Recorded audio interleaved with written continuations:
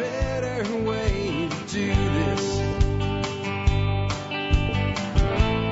Let me show you a better way.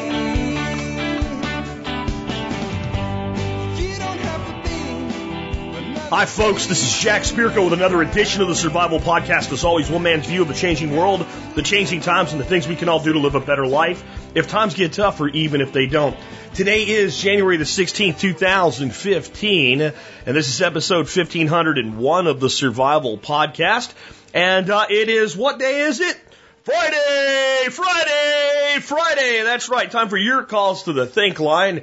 866-65-THINK. 866-65-THINK. One more time. 866-658-4465 is the number you can dial. Now, if you call that number, you're not going to get me. You're going to get a recording. You're going to leave a message. And if you do it with the formula that you hear used today, there's about a 25 to 40% chance you're going to get on the air, depending on call volume for the week. If you call in and within 2 weeks you do not hear yourself on the air and you want your question answered, it may be that you've done nothing wrong. You might even ask a great question I just may not have gotten to you, because once I get a certain number of calls screened out, I move on. And I don't go so far back, you know. So I'm just kind of giving you an impetus then to recall. The way to make sure you get on, if I do hear your call, is one, ask your question, make your point in 25 seconds or less. You can do it. You don't need details to do that part. You can do it in less, I promise you. My question is, my thought is. Ba-boom. Then, give me all the details you wish following it. I promise you, your call will go better. It will be easier for you to make, and you will be more likely to get on the air. Trust me, I'm a professional. I do this for a living. I'm just kind of teasing there a little bit, but seriously, really, that is the case. And then the next thing is call from a quiet area, and if you're on a cell phone, look at your bars and make sure there's at least a couple bars on there before you make the call. Because if you're cutting out, there's no one to let you know you're cutting out. I get at least one call a week from somebody, and I can tell, man, like, oh, this would be a good one, and I just can't really understand it because like that. All right.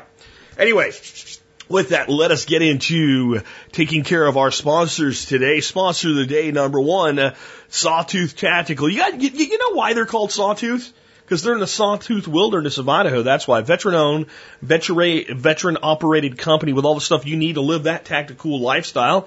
Check them out today at sawtac.com. And remember, they do a discount for members of the support brigade. And I'm telling you, it is the tactical place to check out. If you want Magpul magazines, they got it. You want SOE tactical gear, they got it. They got the titanium manly sport. They got it all at Sawtooth Tactical, sawtac.com. Next up today, bulkammo.com. The one thing you don't get at Sawtac is ammo. It's all the stuff but the ammo. The stuff put the ammo in, right? Like magazines or clips. Did he say clip? Oh, whatever. Anyway. Hey, you might be using clips. Who knows? Anyway, but bulkammo.com is what you can use to fill up those rifle magazines, those rifle clips, those ammo pouches, you name it, with lots of ammo so you can practice. So you can go out and actually run that gun and train with that gun. Bulk Ammo's got great prices. Shipping so fast your neck will snap at how quick it ends up at your front door. And was like, how do they do that? They do it with great pricing and great service. We're glad to have them as a sponsor. They just renewed for another year, guys. That tells you they're a loyal sponsor to what we do. Dustin over there is an awesome guy. Yeah, I know my sponsors, the presidents and owners of the companies on a first name basis. That's the kind of vetting they get before they end up in front of you. Check them out today. When I need a lot of ammo and I need it fast, I go to bulkammo.com, and you should too. Next up, let us look at the year that was the episode. The year is 1501. Yes, we have crossed into a new century and half a millennium. We have Italian slave girls for trade. We also have the secret Treaty of Granada, and why Sharia law seemed like a good idea at the time. I'm going to read the Sharia law one because I think there's a lot of true and untrue things going on about Sharia law right now, especially in the United States of America, and I have a pretty interesting my take when I get done with Alex Shrugg's take. Now, of course, Alex Shrugged is who puts these together for us over at tspwiki.com. You guys should every once in a while just send out a thank you to Alex because he puts a ton of work into this, and he is literally creating an encyclopedia of the years that have led up to where we are for you guys at the wiki and giving you a sense of reflection that you otherwise would not have. And let's face it, probably doing a better job of telling you why history matters than the public education system didn't do. Anyway, why Sharia law seemed like a good idea at the time. That doesn't seem to make any sense at all. Wait till I read it. Al-Gawahi didn't want the job. He was a 60 years old and a former slave who had risen to a high position. But when the current sultan went missing, the emirs cast around for someone to take his place. Al-Gawahi knew that the Mameluke justice system needed serious reform. If you had enough money, a local emir could make justice happen for you. To any point of view, this type of system is ripe for corruption. Al-Gawahi becomes sultan and establishes central courts based on Sharia legal principles and bans all others. A power struggle erupts, and it is clear the emirs are not going to comply for several reasons, not the least of which is that the change will take away a major source of income. The sultan will try again later, but in the end, he will fail. My take by Alex Shrugged. In the modern day, Sharia law seems unduly strict and brutal, yet in the early days, it was an improvement over the kind of corruption and brutality of medieval custom. For comparison, in 1501, Pope Alexander VI allowed slave girls to be sold in Rome, and the Spanish Inquisition allowed torture and burning at the stake. It is obvious that Christian, Islamic, and Jewish legal systems have brutal laws on the books that modern-day religious people find uncomfortably embarrassing. Christians and Jews have found ways to circumvent those laws without abandoning their core principles. Islam must find a way to do the same and sell it to their laity. The modern day has no place for brutish elements of a medieval law system. My take by Jack Spirko. I think that many people of the Christian and Jewish faith who decry the actions of Islam, specifically when they say, well, they do this because it's in their book, the Quran, might do well to read their own book and realize that it took, within their own faiths, as Alex points out, a reform to not follow their own book, because for everything you can show me in the Quran that is something that I would consider an evil way to hand out justice or an evil way to look at legal systems, I can show you one in the Torah, also known as the Old Testament if you're a Christian. Some pretty barbaric things like the stoning of a young man for not following the wishes of his father. Just saying. We might need to, as a later individual within the Christian faith said, get the log out of our own eye before we point to the speck in somebody else's. Just saying. Now, here's my real take on this. It's the state. I don't care if the state is a theology. I don't care if it's an oligarchy. I don't care what it is. Once again, you see actually a plea being made here for Sharia law, and that is, hey, it's not great, but it's the lesser of two evils. That's the justification in 1501. Hey, yeah, we'll cut your hand off, but at least we'll cut everybody's hand off for the same offense, and you can't buy your way out of it, right? So it's better, it's the lesser of two evils.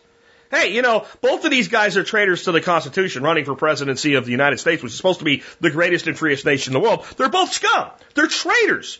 They're going to take unconstitutional actions the day they swear to uphold the Constitution. They're going to do it, and they're going to get away with it. But we should vote for one of them because he's the lesser of two evils.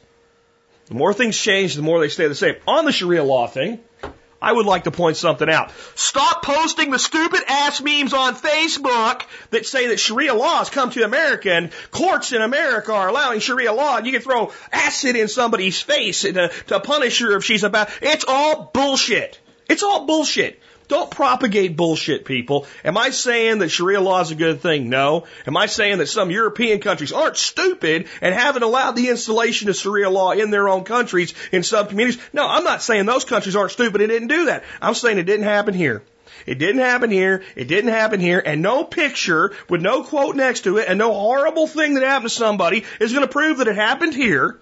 And I've seen that stupid thing on Facebook about 1,000 times now from some of you guys, because you're about the only people I interact with online anyway on Facebook, right? You guys are my friends. I only have a few friends from my prior life, let's say. And when I see this, it just disgusts me because you're not doing any research into anything. It's the one that says like 29 states have allowed this to take place and to be a defense. No, they haven't. You can't show me one. And I've posted a response to that that says, show me one, I'll give you $1,000. And you know what comes after that? Crickets. Crickets. Because you know what? You can't. There's not a single place in America today where someone could commit a violent act against somebody else, go into our court system and use Sharia laws of defense and it work. Not even in Dearborn, Michigan. So why don't we stop the hysteria and deal with the actual issues and problems of the day? My take by Jack Spirko. With that, I do want to ask you to consider joining the Member Support Brigade. You can help support this show if you think it's worth $2 an episode. I work really hard to make sure that Member Support Brigade membership pays you back more than you put into it to make it worth your time to have in the first place. If you're military, law enforcement, Peace Corps, active duty, or prior service, or first responders like EMTs, paramedics, or firefighters, you do qualify for a discount. Email me before, not after you join. Service discount TSPC in the subject line. And 1 or 2 sentences tell me about your service, and I'll get you that discount code back. And just do that before, not after you join. And with that, I want to get into your calls. But before I do, I want to say probably the final time on the air, much about Gen4.com. It's kind of becoming its own thing at this point, to be run as its own entity. But for those of you that are new to the show, I have initiated about 60 days ago an initiative called Gen Forward. It stands for Generations Forward.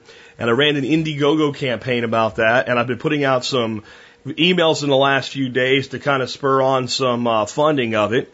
And it's not donations unless you do $5. The $5 be allowed for people that just want to donate. But anything beyond that, basically you're buying an account in advance for a discount. We do have the beta coming out either today or Monday. I have to talk to Bobby Wilson, our lead developer, as soon as I'm done with the show today. And he's pretty hot to talk to me, so it may be delayed a couple days. I don't know.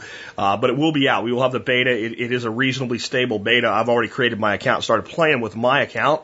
But Gen Forward allows us to have better communications with our family today and preserve information and lessons about life and things like our spiritual beliefs, our political beliefs, our whatever they are, and not have battles with people on Facebook about them, but actually preserve them so that our future generations can look back and see what Uncle Jack or great-grandfather Jack or what have you, your prodigy, can look back and see what you really believed and thought about the world and have, instead of having somebody else tell them what was going on. Because we've learned just in our history lessons alone that a lot of what you hear in school ain't the truth. It just isn't. And I believe this stuff needs to be preserved now, and people need to know where they've come from and where they're going. I believe when we talk about the millennial generation and say that they're the lost generation, well, of course they're lost. They don't know where they came from, and they have no idea where they're going. Maybe we can fix that. So that's what Gen Forward's all about. We set a $25,000 goal. I don't think we're going to hit it, but we are 78% there. We were sitting at 12,000 at the beginning of this week after most of the campaign was over. We had a big surge here at the end. We're at 19,581. I'd like you to consider, if you have not already done so, supporting what I'm doing with Gen Forward. Get over there and look at the perks that are available. Remember, as you go into higher levels, not only do you get longer membership terms at a discount, you get a lot that you can give away for free. So you can turn to other family members and say, here's a free account for a year. And you can wait basically until we get past the beta stage and we're into the stable, feature-rich stage to give out those memberships as well. So it's really a great deal. It's really a great product. And here's the thing. We'll get a big refund from Indiegogo if we hit our goal. I might have set our goal a little bit high. I might have got a little bit too ambitious at 25,000. Right now, it seems like it would have been a really good idea to set it at 20, but I didn't. So we have until midnight tonight, to bring in another $5,400 odd. I'd really appreciate some of you guys considering backing us. We do not need it to develop Generation 1 of the platform, but the more we have, the more we can develop faster. I'll also let you know this. Something really big's coming Monday or Tuesday about Gen Forward that isn't really Gen Forward. We made a pledge. We made a 9-point pledge with Gen Forward. We call it our Forces for Good. And one is to make sure that every year we give back a portion of our profits to support other organizations. I'm going to tell you about a fabulous organization, a grassroots organization doing wonderful things on Monday. And I'll tell you that we'll be doing our first contribution in our Forces for Good campaign before the company's really even completely on its feet. More to come about that possibly later today, but definitely Monday or Tuesday next week. All right, with that, let's get to your calls. These are your calls to the Think line again, 866-65-THINK, 866-65-THINK. And here is our first call of the day. Hi, Jack. This is Ben from South Carolina. I'm also an alumni of the Woody Bed Workshop. I have a problem with my free-range chickens. They're eating dog poop. Here are the details. I have 12 chickens They're Buff Orpington and something else kind of mix, and they're about 22 weeks old, but at least as far as I can tell, they haven't started laying eggs yet. They, from the very beginning, have been on an organic soy-free feed to supplement what they can find by going in the woods. Right now they're in about an 1.5 acre fenced pasture that's about half woods. Also in that pasture is an Anatolian Shepherd Livestock Guardian dog. He's a big dog, and he's got big poop. In general, he goes off in the woods to do his business, and what I found here in the last couple of days is that the chickens will go off into the woods to get a snack. This is disgusting, and I just can't believe my chickens are off doing this. Was wondering, is this in any way normal for chickens? We just can't bring ourselves to eat dog poop eggs or dog poop chicken, and just not sure what to do. I'd really rather not separate the dog from the chickens because we have coyotes and other predators in the area, and they need some protection. Do you have any suggestions or any ideas? Thank you very much. Bye. Well, when I first heard this, I immediately thought, well, there's two things here. One, there's something missing from the diet, and because of that, they're self-supplementing, because there is a fact that many times animals will result to eating feces because something's missing, and if you replace that, they'll stop. We had a problem with, for instance, Max used to eat compost. And I don't mean manure, I mean like composted manure and everything else. He ate compost, and we looked into it and supplemented a few things in his diet, and he stopped doing it. And it was really more of a mineral issue. So maybe that was the case, but probably not. Probably not. Chickens have such omnivorous attitudes, it's almost, impossible for a bird on good feed plus being free range to really have any kind of serious deficiency that would be corrected through eating dog poop. So the other thought was, well, maybe they're not eating the poop. Maybe what they're doing is they're just trashing through it to find things in it, because chickens will do that with anything. They don't have the biases or ick factor that we do, and maybe that would be it. So I looked this up, and chickens eat poop, period. They eat dog poop. There are literally hundreds of posts in forums and things like that with people saying, my chickens eat poop, my chickens follow dogs around waiting for them to poop, they fight over dog turds, etc. I've not seen that behavior here. However, the majority of the chickens live in a 1 acre area, and the dogs primarily spend their time in a 2 acre area. And except for a small group of chickens known as the Houdini chickens, they're just not in contact with it. But then yesterday when I walked around, I noticed there's a distinctive lack of dog poop. Now, I'm not saying there's none. I'm just saying for two big dogs that, produce quite a bit of this because they eat a lot, there's not, so maybe those Houdini chickens are consuming this too, or at least scratching through it. So I tried to determine if there's any real health risks to this, and I have to say it's something I'd prefer a chicken not do. I agree with you, and there's a gross factor, but I would also point out that, if your chickens were tearing through a dead animal carcass out in the forest and eating a maggot, you'd probably think, well, that's great. In fact, people do things like if there's a piece of roadkill or something, they might hang it up in a tree, and then flies come, and then the maggots drop out to the ground, and the chickens pick them up. So people actually do that to feed the chicken a maggot, and you probably would consider the consumption of a maggot pretty disgusting, maybe up there with the, maybe not as bad, but I would think the rotting meat factor is pretty much just as gross as poo, and I wouldn't want to eat either one. So, do we really get our shorts in a twist about this? And I don't know that we do. You have to ask yourself, is this chicken behaving as nature sees fit really enough of a concern to follow around a giant dog with a pooper scooper, put a diaper on his butt, or to let the dog not go where the chickens go and thereby open up the chickens to predation? And I just have to say I don't think that it is. I think this is something on some levels you have to live with. I don't know of a good solution, especially in your case. And I don't know that I would do anything to worry about it other than your eggs should be fully cooked. I wouldn't be going and doing like really soft eggs or anything then. So, maybe. I don't know. I found some claims that this might make it more likely that you could have a salmonella infection, but the truth is you always have that risk with poultry. In fact, a dog is less likely to be the carrier than the chicken is in the first place. So, I don't know. I don't know really, and anybody that has any additional thoughts on this, there's no doubt that there's like a, why are you doing that factor? I will tell you that our neighbor brings us horse manure, and the chickens just tear through that, but they don't seem to eat it, but they do eat seeds and things out of it, and they tear that up. We don't even think about that being a problem. Of course, a horse is an herbivore, and a dog is an omnivore. A horse patty and a dog patty are very, very different things. And you don't go putting dog patties, straight onto your garden. And horse manure can pretty close just go straight to a garden. So it's funny that the chickens scratch through horse manure and cow patties, and that's fine. But then when they do it with a dog patty, we have a problem. And I guess the question is, are they actually eating it? Or are they tearing it up? And like I said, from everything I read, and people with this concern, they grab the whole thing and run away with it. Any thoughts, guys, out there? Anybody ever remediate this problem with something other than a barrier? In other words, some sort of a supplement? I mean, it seems to me like they just like it.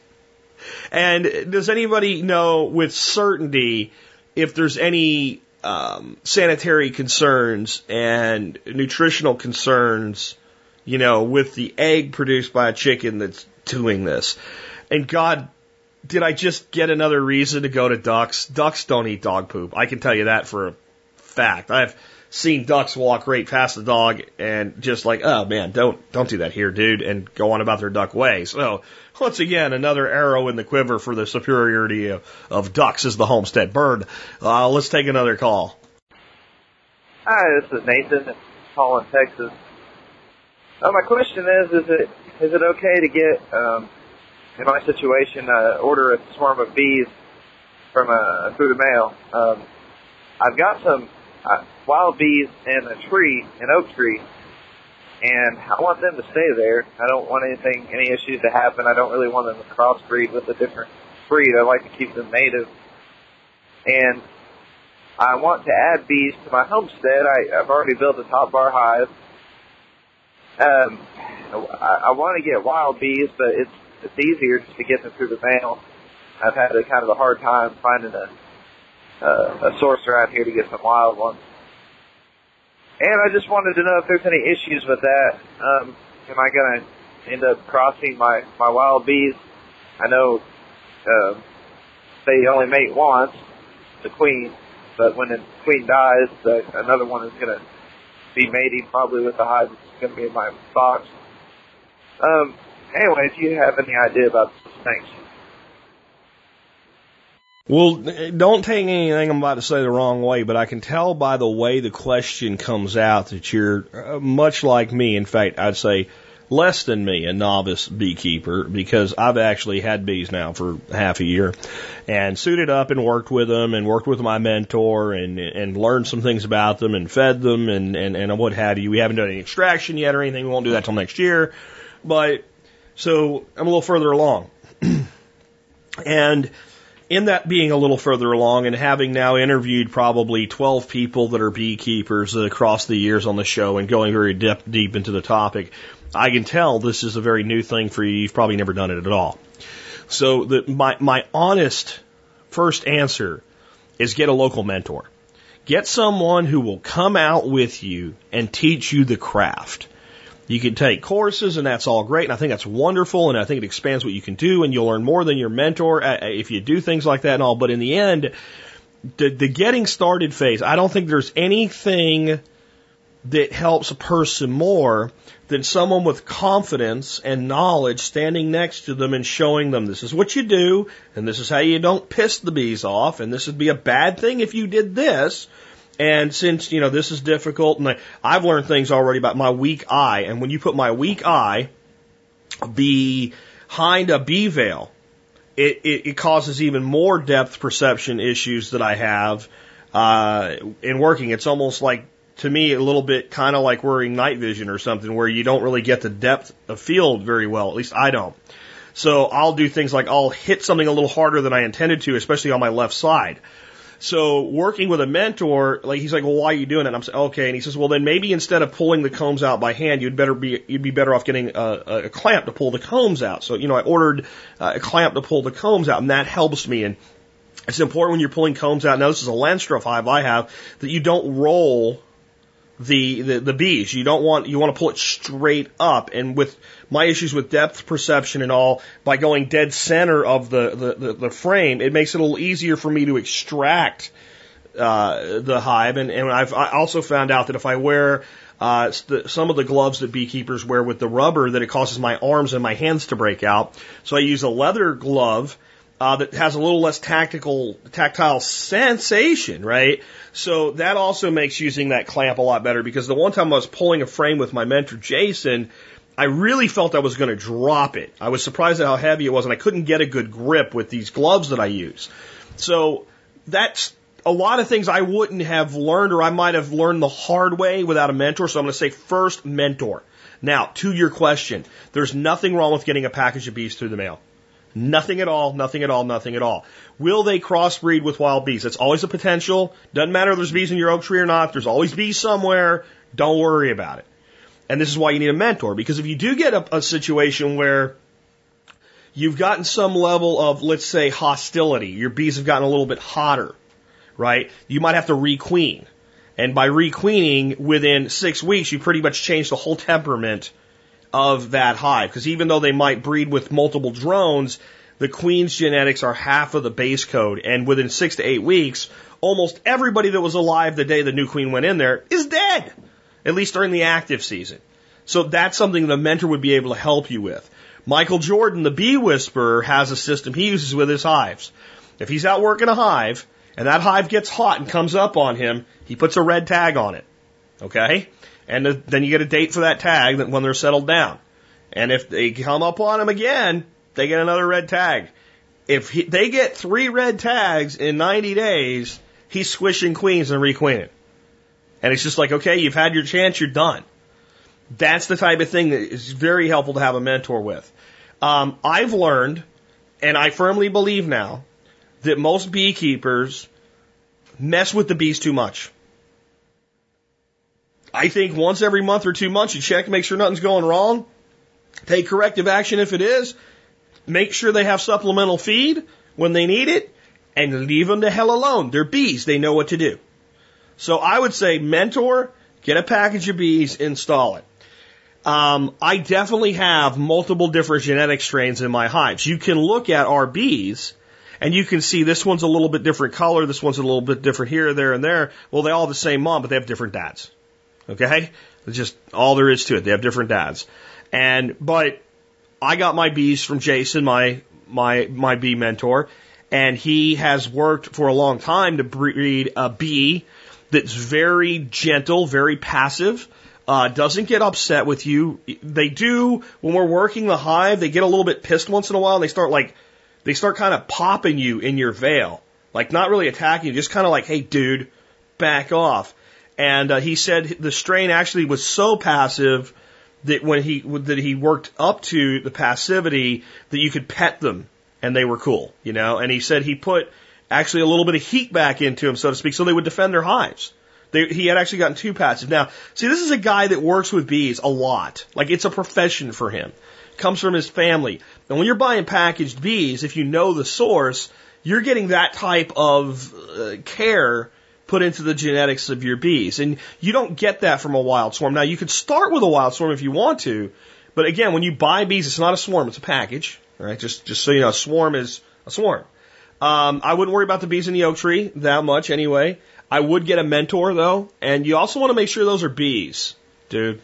Like, they might be like, no, yellow jackets, and they can be a problem. If you have a large colony of yellow jackets near a honeybee hive, you might need to take corrective action, if you know what I mean. So Get that mentor. And then the other thing I would say is if you want to order bees, it needs to be very, very soon. And they usually deliver, I think, around May 1st. So find someone locally and say, if I'm not going to get them locally, then who would you order from? And I would consider trying to buy a package from a local person. And if you talk to local people and you find a mentor that was willing to come out and show you things and work with you, and most beekeepers love to do that. They love to spread the trade. Buy a package from him.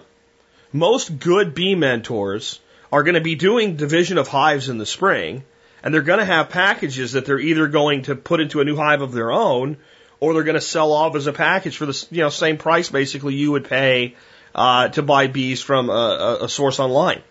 So then you've got a knowledge of the race that you're working with, and I think that's the best way to go. And I'm going to tell you, especially with top bar hives, get a mentor. Because Jason has already taught me, like, okay, this is how we inspect a comb from a Langstroth hive, and you can turn it this way and turn it that way and look at it like this and all. He's like, you don't do that with a top bar hive. He's like, you flip it around like this so that because if you turn it sideways and it puts stress, the comb breaks off. Well, I didn't know that. And if it's full of bees, they might be pissed, right? So again, I just want to make the case for getting a local mentor. No matter how much information you gain elsewhere, I see that information as being adjunctive and taking you to the next level. I think the core, this is how we take care of the bees. This is how we put the bees in the hive. This is how we make sure the bees aren't dying. This is, what we do and what we don't do, how little we touch them, how much we touch them, when we have to get involved, when we leave them alone, and just also instilling in you the confidence to work with them. Mentorship, man, mentorship. Let's take another one. Hey, Jack, this is Chris from New Jersey. I had a question, your thoughts about dehydrators. I remember you saying at a couple points you had an Excalibur. I was just wondering what your preferred dehydrators were, pluses and minuses of different models that you've worked with. Thanks. Bye. When it comes to dehydrators that you would buy, plug into the wall, turn on, and use, there's the Excalibur, and then there's everything else. That's how I personally feel. It costs more because it's worth it. I think most other dehydrators work okay. Okay. Most of them are stacked, and they pull air vertically from top to bottom. The Excalibur is in trays that slide in, so they are still stacked above each other, but it pulls air in a cross current. And what that means is you get even dehydration on every tray. Okay? Where when you do a stacked model and you have items stratifying above and below each other, as moisture is being pulled out of one, it's being pulled into the other. And you get uneven dehydration in my experience. So I had a low-end dehydrator at one time, one little 5 stacked round ones, and it made okay stuff. I'm not saying it didn't work, and it will work. An Excalibur just will work better. The other thing I like about Excalibur is there's a motor in it, and that motor is a champion workhorse, man. It is a badass motor. But in the rare event that motor ever goes it's really not something that's used or serviceable unless if a connection comes off it or something. But if it does fry, and I've heard from 1 or 2 people who have fried, and mine I've put through hell and it's still going like it did the day we got it.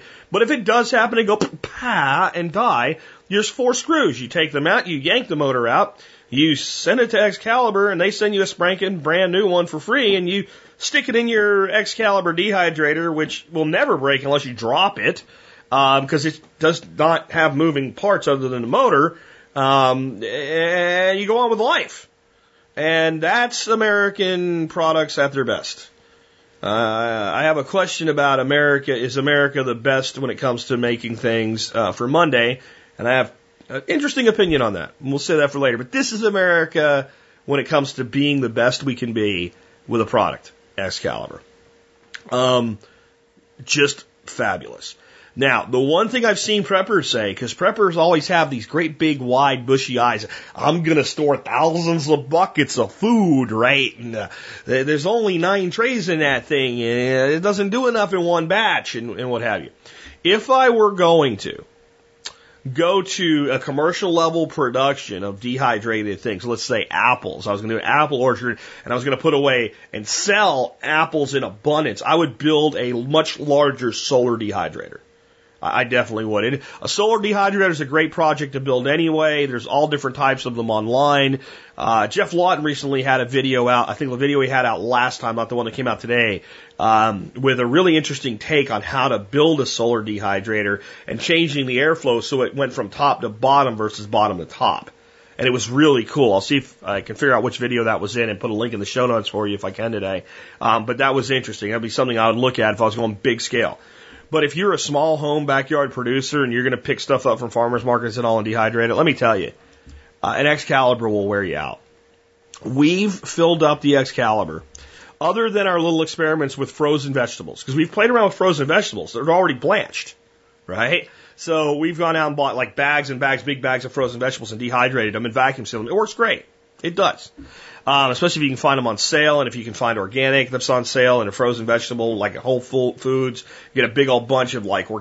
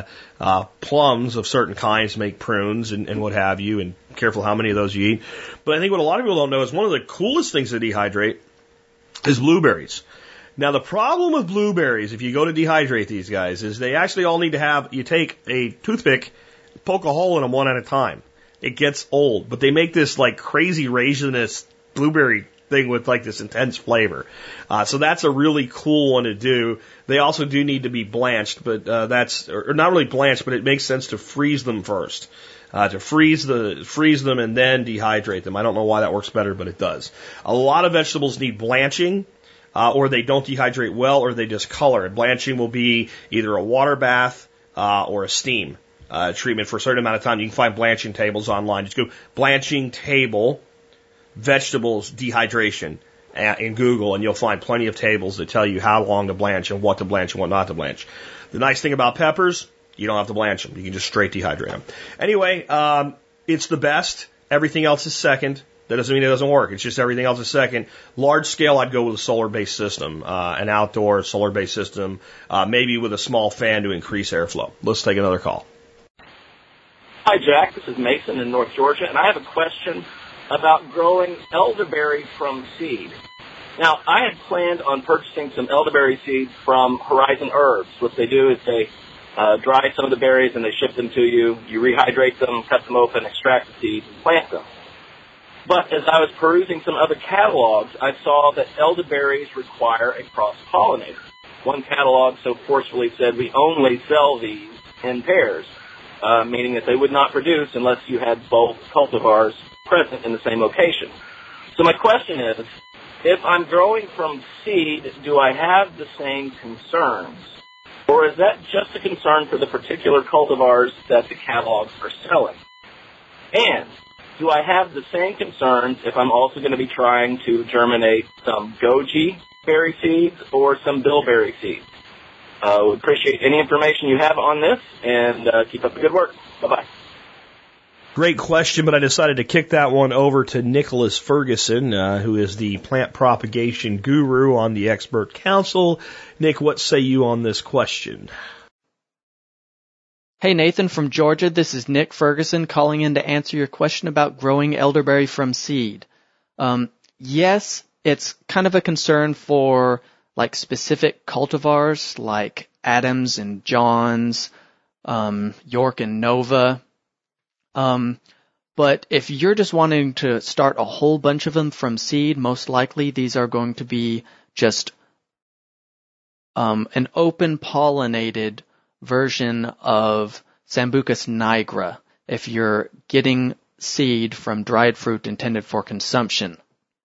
So my guess is we're talking about Sambucus nigra. So like you said, you're going to separate the seeds and you're going to cold stratify for 3 months in your fridge. Now you're going to put them in something like moist vermiculite, not wet, just moist vermiculite. And put them in a bag or a jar and label it so you know what it is in a month and you're wondering what the heck is this stuff. Now, with that said, you can propagate elderberry from seed. But if you want to get started quicker and have a quicker establishment, you can propagate them with softwood cuttings that you can take in late spring and have productive bushes next year. So growing from seed, you'll need about 2 to 4 years before they will fruit. Now, it's easy to find wild elderberry. Most of it is Sambucus nigra. Or you can buy a couple potted plants or a single potted plant from a nursery and take cuttings from that in the spring. Now, of course, you can start thousands from seed in one growing season versus a dozen from a single small potted plant bought from a nursery, but if you can locate wild elderberries growing in your area, they're really easy to take cuttings from and propagate those cuttings. And, you know, you're looking for elderberries growing on the sides of ditches. Normally, they're going to be south or southwest or western facing edges of those ditches. They like that edge environment and they like moisture. So that's where I'd be looking for them, in roadside ditches. And all you have to do is find that first year growth as soon as it starts to harden off a little bit. It's going to be 2 to 3 months after it starts growing in the spring that you're going to see that wood ripening enough to take those softwood cuttings. And you're just going to take the cuttings and stick them in some rooting hormone and grow them under mist. So that's how I do the elderberries. If I wanted elderberries quick, I'd go with softwood cuttings. But you can also do the seed method. You're just going to want to cold stratify them for about 3 months in your fridge. Now, the other 2 questions. Goji are moderately difficult to grow from seed. Personally, I would be getting cuttings or buy a growing plant and then propagate those from cuttings. But if you're wanting to start them from seed, then I would separate the seed from the fruit, and I would soak that seed in 70 to 80 degree water for a day or two to increase the germination rates. Now, they prefer soil pH between 6.8 and 8. So they like a somewhat alkaline soil. So you're going to want to make sure that your soil is not acidic. So if you're starting stuff in peat moss, it's going to be quite acidic, and they're not going to like that. So make sure your pH of your soil is slanted more towards the alkaline. Now, you want to try to keep their germinating soil between 64 and 68 degrees. I know that's kind of a narrow window, but like I said, they're moderately difficult to grow from seed. Now, after you're successful sprouting them and they're growing and have about 3 to 6 leaves, what you want to do is snip off the apical meristem, that growing tip, the topmost growing tip. And what that's going to do is that's going to make it bush out. And it's going to promote that bushy growth rather than a tall tree-like growth. And that bushy growth will produce more berries for you. So that's what I would do on the goji. Now, bilberry. First off, you need to understand that bilberries, a mature bush, will produce just like a small handful of berries per bush. So you will need tons of plants to get any appreciable harvest because they do not produce very heavily. Second, you will also need acidic soils. So you're going to be planting a rather large area to bilberries, or you're going to have a lot of bilberries growing in pots. And third, they're supposedly hard to germinate. Now, I found some scholarly articles on germinating bilberry, and I'm just going to read you what I wrote down about what I found. So the best germination rates were from fresh seed selected for the large seeds. So they took the largest seeds out and threw away the small seeds. They did a 12 to 20 week cold stratification. They dried the seeds for 10 days after they separated them from the fresh seed. So it went separate the fresh seed, they sorted the seeds, they dried them for 10 days, they did a 12 to 20 week cold stratification, and then it was sown on top of sterile peat moss. It was under 24-hour lighting with a bottom heat of 71 degrees. And a misting system to maintain moisture levels for the exposed seeds because they were sown right on the top so they can get that light. Now, they got a maximum of 80% germination with lab conditions. So, with that said, honestly, I would try bilberries. I would buy them dried, packaged up, and keep them in the pantry. And I'd grow blueberries or huckleberries or both. I wouldn't try growing bilberries just because it's a lot of work. And most people who try to start bilberries from seed are not successful. So I hope that helps. Sorry if it's not the kind of answer that you were hoping for, but for all of your propagating questions, call them in. I love answering them. This has been Nick Ferguson from the Expert Council. Happy growing. Hi, Jack. Bob, MSC member, digging in Llano County, Texas.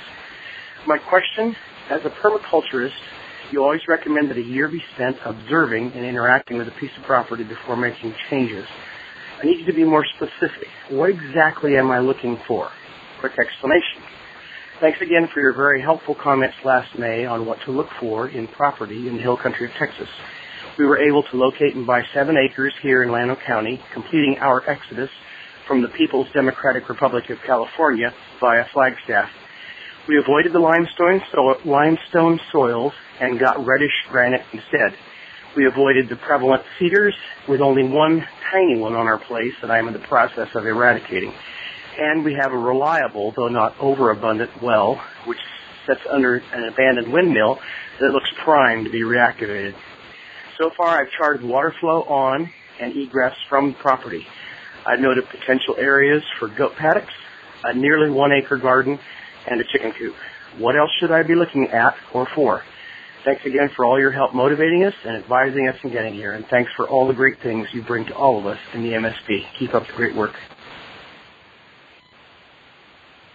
On some levels, it comes down to you know it as you see it. There's some things I could point out, like one of the great things you could be doing right now is, as we're into the time of year we get frost, even in the Texas Hill Country, going out every morning before the frost is gone.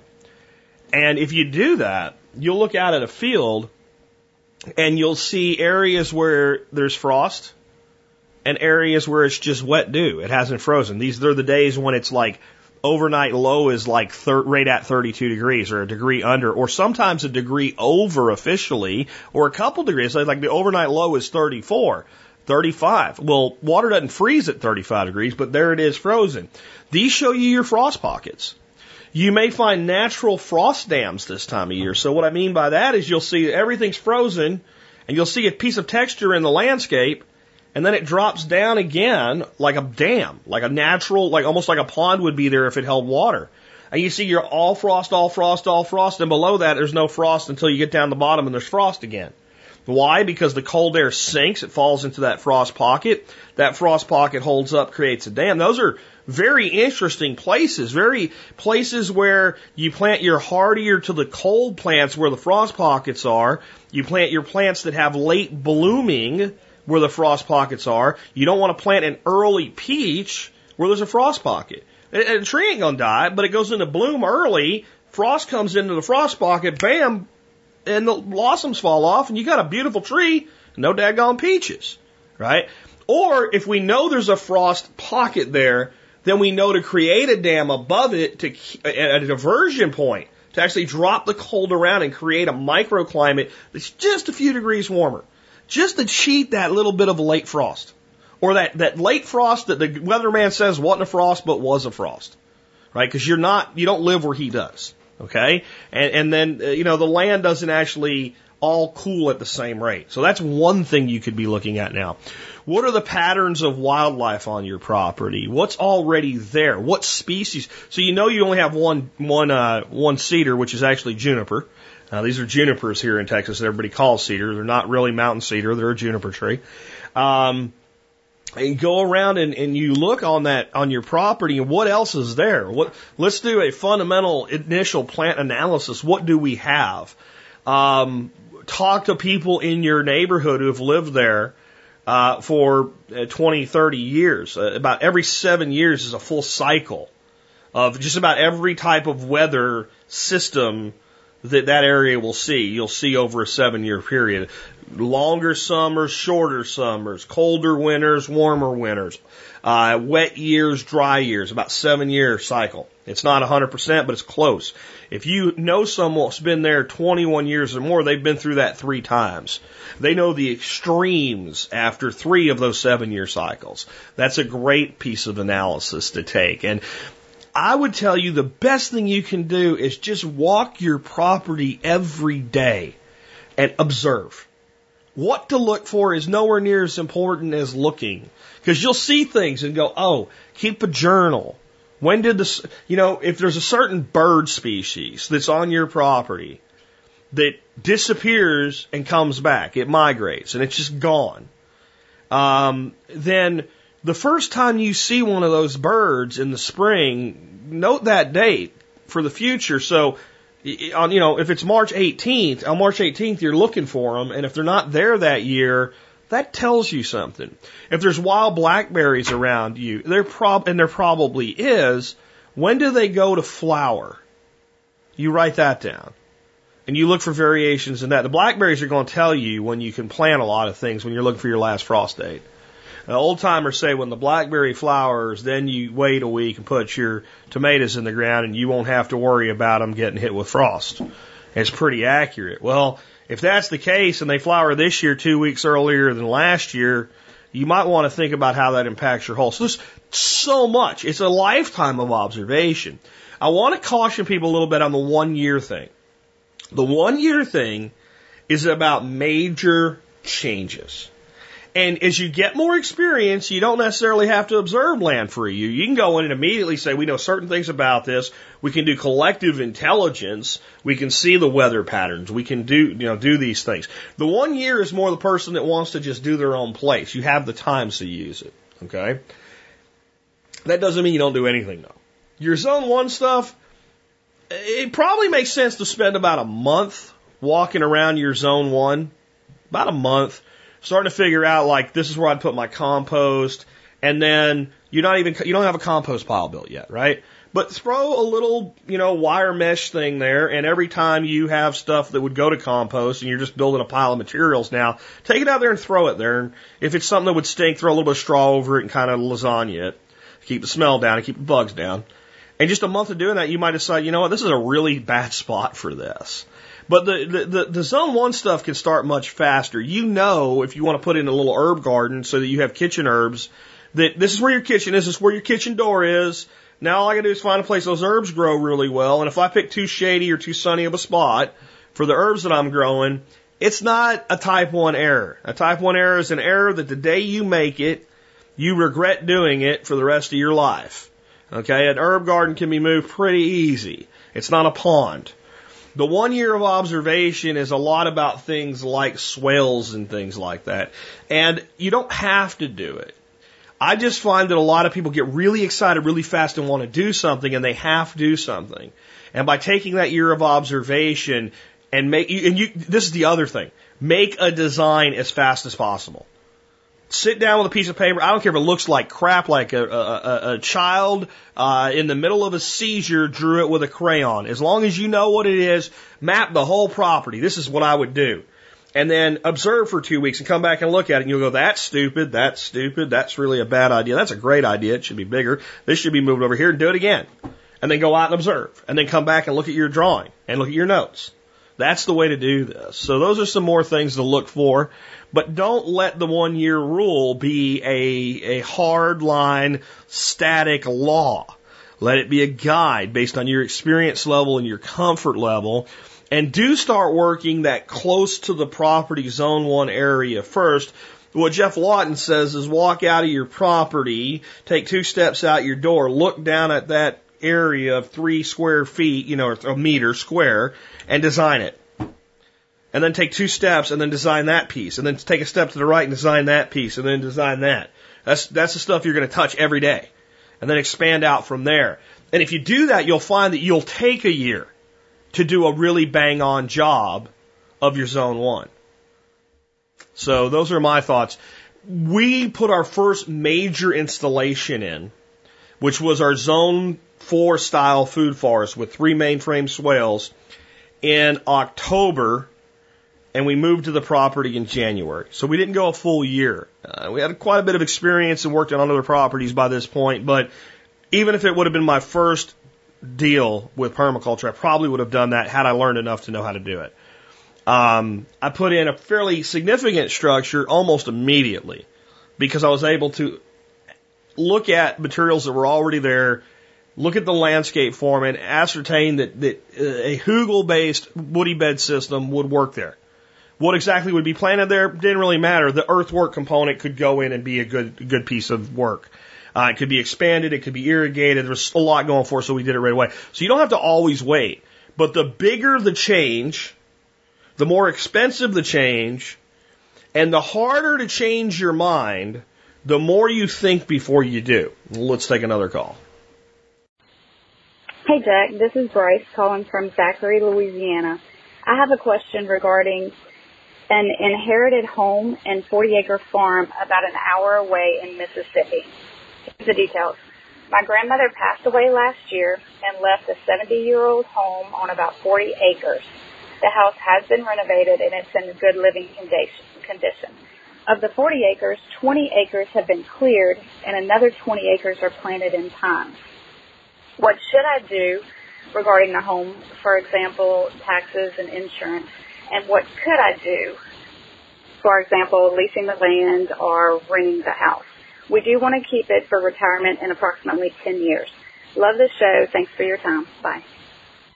This is one of those things that falls under, this is a great problem to have, but it doesn't mean it's not indicative of some problems. It's far enough away that you're probably not going to be there that often. The part of the land that's cleared will be scrubby, 15-year-old brushy regrowth, and be a new woodland by the time you move there if it's not maintained in an open pasture manner. The wooded area will be a tangled mass, not an opened woodland area by the time you retire, if you don't. And there'll be some big overstory trees, and that can be cool and all. The house is subject to being to degrading in condition.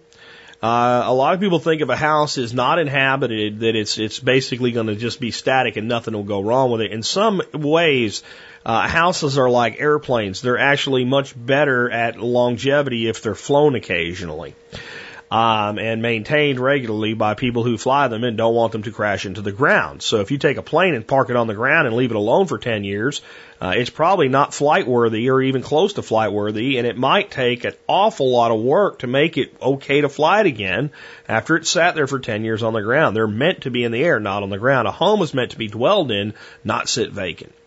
So those are the issues that you have, and how do we solve them? The ideal thing, if you could find a farmer who would be willing to lease the property from you for the purpose of grazing those 20 acres with something that will graze pasture-like, and grazing those that wooded area at times, and moving animals in there, and cattle can go in there sometimes, and pigs can go there lots of times. That would be ideal. The issue is a 20-acre wooded, 20-acre open is probably not enough for a farmer to make a full income on. It's probably just not enough for that type of activity. You have to go into a much more intensive activity, and it's tough to do with other people's land model. Farmers like to come in that like to use this lease land model and either plant corn and beans, which you don't want to do, or to do things like pastured poultry, pastured pork, and you can make some dadgone good money on this. And you might be able to make enough money the farmer really would pay attention to it, and it would be almost worth leasing that property if you had the right person to anybody that would do it. It'd be almost worth giving it to them to do it. Just say you can do it for free to maintain the property. If you had the right, since it's a hard thing, it's the right person thing, it would almost be worth letting a person live in the dadgone house who you knew would take care of it for free. Since the house is owned free and clear and all you have is taxes on it. Since it's owned free and clear, and it is a farm, it may already have an agricultural exemption. If it doesn't, you're going to have 3 years of agricultural activity on it to get the agricultural exemption. Given it's paid for in full, it is definitely worth getting that agricultural exemption to give the county masters and the state masters less money in property taxes. So I would definitely try to do that. As far as income versus outgoing against it, one of the major expenses on real property is depreciation. But this is a conversation you have to have with the CPA based on the individual property, because it has a lot to do with, has that already been done to the property? Was it reset when you inherited it? Did that have any additional tax consequences for you that you don't do? This is a CPA discussion. And specifically, it would be great if you had a CPA well-versed in real property tax code and agricultural property tax code if the property is in fact agricultural in nature. These are the things that you have to think about. But the best way I know to maintain that property is to put a light activity of cattle through the forested part and a heavy activity of pigs through the forested part every year, and then to graze the open with maybe cattle or sheep or goat, pastured poultry, leader-follower type system. And I would be looking for someone willing to make the commitment to basically ranch your land in return for leasing it, or possibly in a profit share model. That would be another thing you could say. You come here, you do the work, you're doing the bulk of the work, you get 80% of the profit, we take 20%, you have no cost of the land ownership, no lease against the land. You can just do it, but you have to provide your own portable infrastructure, your own money for the stock and things like that. I mean, if it was my property, and I had somebody that actually, I vetted them out, and this guy knew how to run chickens, knew how to run hogs, knew how to run cattle, and I said, here's 40 acres, here's a house you can live in, I'm going to come about once a quarter and make sure you're not screwing up my house, tracking mud in the place, messing things up, leaving maintenance undone. If you are, I'm gonna throw you out on your ass. Right? I'm gonna have a contract that makes it real easy for me to throw you out on your ass if you're not fulfilling that, because I'm gonna make living in the house not a tenant landlord relationship. I'm gonna make it contingent upon operations on the farm. I'm gonna make it very clear of my timeline to when you need to be out. So you might be able to live there 15 years for all I know, but you ain't gonna live there 16. We're gonna be clear on that going in, and I'm gonna have to be prepared that any day I might need to put a new person into that role. And I'm going to tell you what else I'm probably going to require. And it might freak some people out, but I would require it. I'm going to require that you allow me to hold a life insurance policy on you if you're going to be doing that job. And not for a ton of money, but for some money. And here's why. I'm going to need to go into emergency response mode if you die.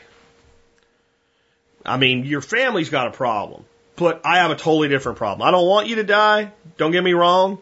But, you know, unless you are a family member, and I'm really skittish on doing this with a family member, this is more of a partnership.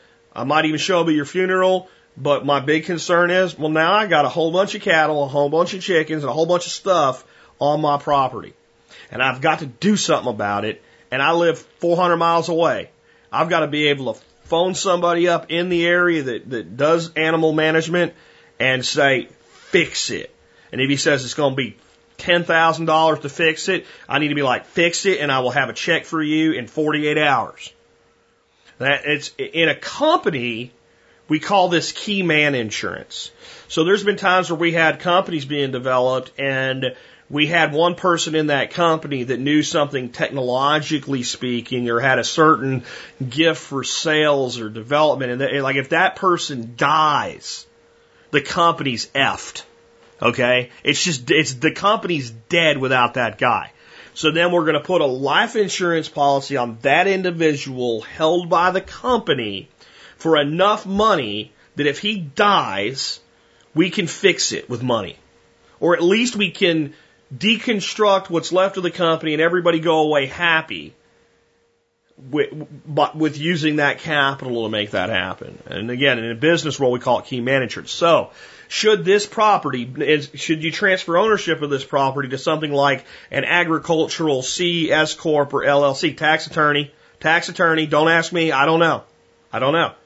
You know, should you put it in, you know, how, I think you said it's already in a trust. Does it stay that way? Do you change that? How do you manage this going forward? Who is the relationship? Tax attorney, CPA, tax attorney, CPA. Don't ask me, I don't know.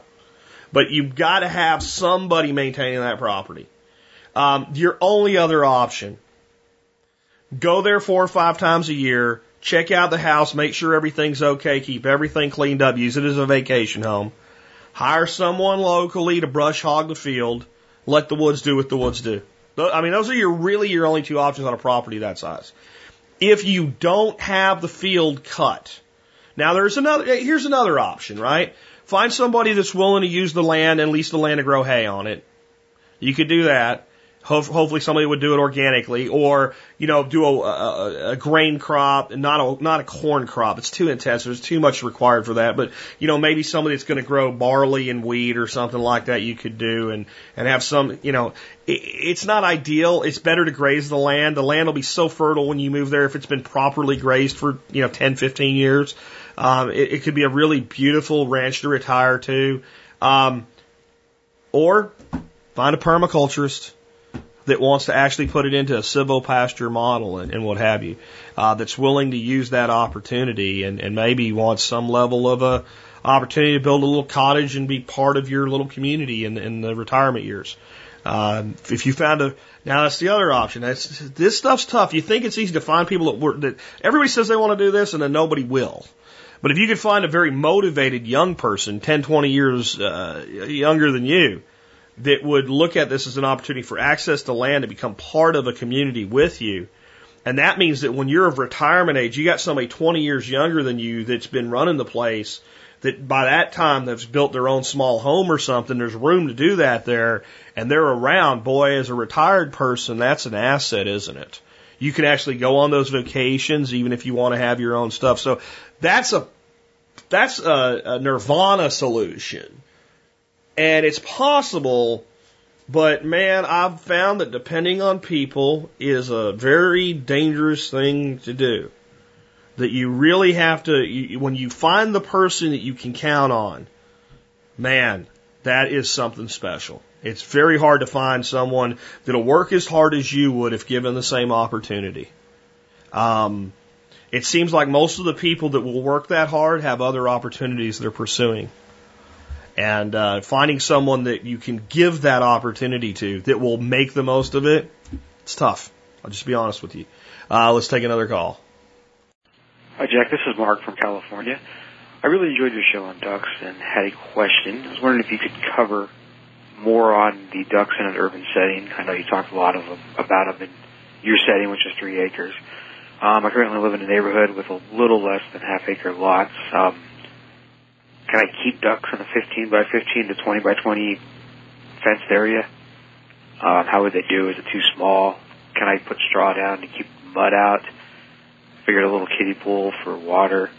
Do they need shade? If you could just comment on those, please, I'd appreciate it. Thank you. Bye. People do. You can. And people do it with less space than that. I have some thoughts, though, that I think you should take into strong consideration before you do something like this.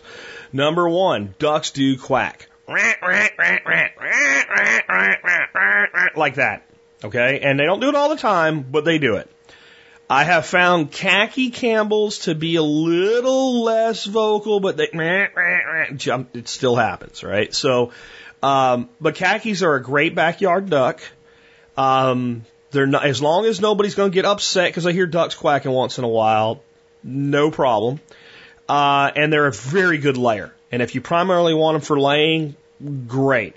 And if you live in a place where it's so totally okay to do it, no one can do anything about it if they don't like it anyway, then hell with them, let them hear a duck quack once in a while. To me, it's a beautiful sound. It really is, unless they're right outside your window screaming at you or something like that. So you could go with khakis. You could go with any breed. I would kind of look toward the khaki. They're a smaller duck. Khakis, mine don't fly very well, but they can fly a little bit compared to the other ducks that are a little smaller bodied, so I'd probably clip their wings just to be safe. Which is no big deal. You can learn how to do that on the internet in 5 minutes. So that would be kind of the way I would go there. You could go with a really big bodied duck too. You're just not going to have to worry about them ever flying, like a Swedish or a Cayuga. Duck flocks tend to be the sum of their parts, so maybe I'm not completely accurate here, but they're a little noisier. They quack a little more from what I've seen. And my black ducks are always quacking, and my runner ducks are always quacking. That's all I can say on that. So the other option then you would have are muscovies. They won't make any noise at all. The girls make a noise kind of like a pip, like a like that, real quiet, soft. It's kind of cool sounding. And the drakes will make a kind of little bit of a vocalization, but pretty much what they do is they hiss like that. So they're not going to bother anybody with sound.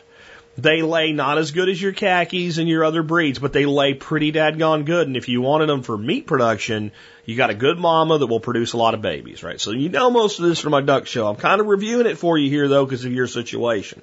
So here's what I'm going to say. You got to think about the noise, and as long as the noise works, or you use a quiet duck like a muscovy, no problem. 15 by 15. It'll work, especially if you're doing, 4 or 6 ducks, okay? Wouldn't go much more than that. I wouldn't go a dozen ducks in that area. 20 by 20, much better. It's a lot more room for ducks to move around. I think that's fine. But I think if you're going to do that, I would think of your ducks like a dog that lives outside and has a run. And when you're not home to supervise him, he stays in the run. And at certain times when you want him to go to the run, you have to have him trained to go back into the run and close him in. Okay? And then when you come home and you are there to supervise him, you let him out and he wanders around your backyard. Now, if your backyard's fenced, this is easy. If it's not fenced, this could be an issue. Except, boy, can you put in cheap fencing for ducks. I mean, you need a 2-foot tall fence. As long as it doesn't have holes they can go through, because they will go through holes. Fencing you look at and go, that duck can't fit through that hole. Yeah, they can fit through there, especially when they're like half grown. They'll fit through holes that there's no way they can fit through that hole. Pop right through, and then your garden pond you don't want them in. So I would look at low fencing to fence them out of areas where you're concerned with them going, a perimeter fence for the property, and then that using that home area is fine. If you're going to put them in there and they're never going to get out of there, I'm not going to get overly upset about ducks. I'm not going to treat a duck the way Paul Wheaton treats a chicken. It's a duck. It'll be fine. But they like to roam. That's their thing. That's their natural behavior. They like to waddle around and eat weeds and grass and chase grasshoppers. And that's their lifeblood, man. That's being a duck. And you're also, if you're able to let them out every day, then you can put your kiddie pool in different places and they'll go there and manure there and hang out there and play there and be happy. And when you dump it, you'll be dumping your kiddie pool onto a grassy area where the water will work in and they'll put their little bills in there and help work it in for you. And then you move it and put it somewhere else and they'll waddle over there all happy like a bunch of little feathered dogs and go play there. If you put it in the confined space, and you go to just dump it out the way I dump mine out, and you have straw bedding down, it will wash the straw bedding down to the mud, and it'll constantly be a muddy area. So I would at least plan on their bath time being usually outside of their pen. I have a new duck watering system that I have to build that's going to go in my duck pen area, and this is what I'm going to do. I'm going to get like a 6 or 8 inch piece of PVC pipe, put a cap on both ends of it. I'm going to take a hole saw and I'm going to drill holes in it big enough that a duck can shove his head in there. I'm going to put a valve in one, core a hole in the in one of the end caps, put a valve in there with a float valve, okay, and then take a water reservoir tank, and that way like a small 200-gallon tank, poly tank, just slightly elevated above the pipe, going to that float valve, and that means every time the ducks drink the water, the float valves go down, it'll open. It'll fill back up and shut off, fill back up and shut off. And that way they can get all the water they want. They can stick their heads in there because they got to be able to get their heads wet. And they can't make a mess out of it. Something like that, or a narrow, long, deep trough. Or you could just take the pipe that I'm talking about and you could put the caps on it. It holds quite a bit of water and manually fill it up and just put a drain valve on one side when it needs to be cleaned out. I really recommend that for water in their caged area. If you give them a pool in there, a small area like that, they are going to mud it up, and they're going to mud it up bad. My philosophy with bedding is exactly what you said, straw. I put the straw in. When they have it all muddied and pattied and gross and nasty, I just put more straw on top. And they get it all muddy and nasty, I put more straw on top. Just do layers and layers and layers.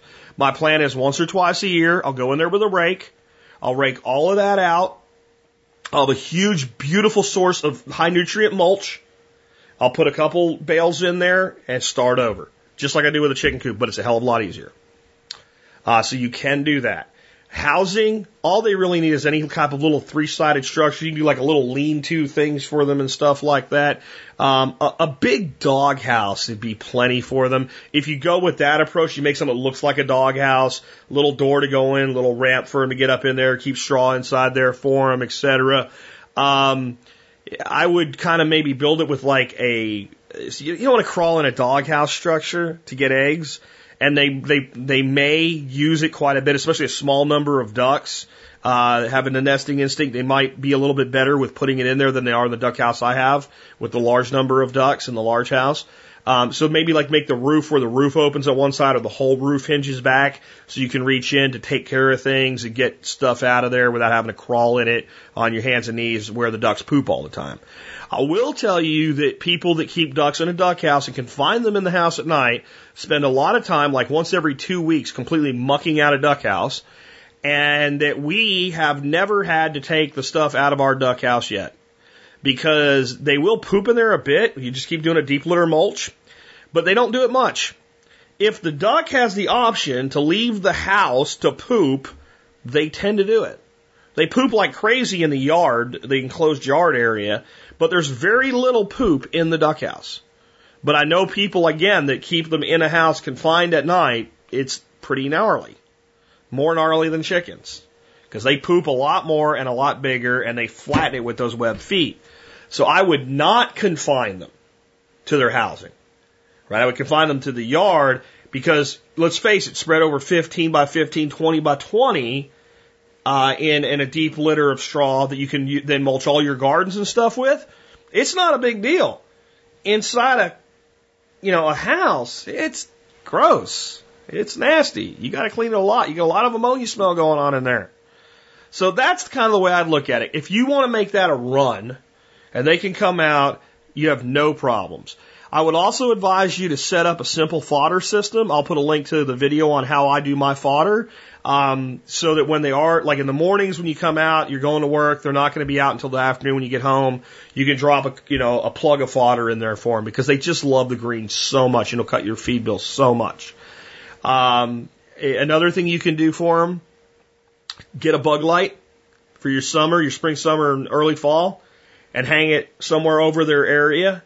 And run an extension cord out there and plug that thing in at night and let it kill bugs. And they'll spend all night eating the bugs as they fall off that light. Put it high enough that they can't get it and get in any trouble because they mess with stuff. So those are my thoughts on that. If anybody's keeping ducks in a small backyard area using a confinement style system similar to this, please let us know in today's show notes for episode 1501. Let's take another call.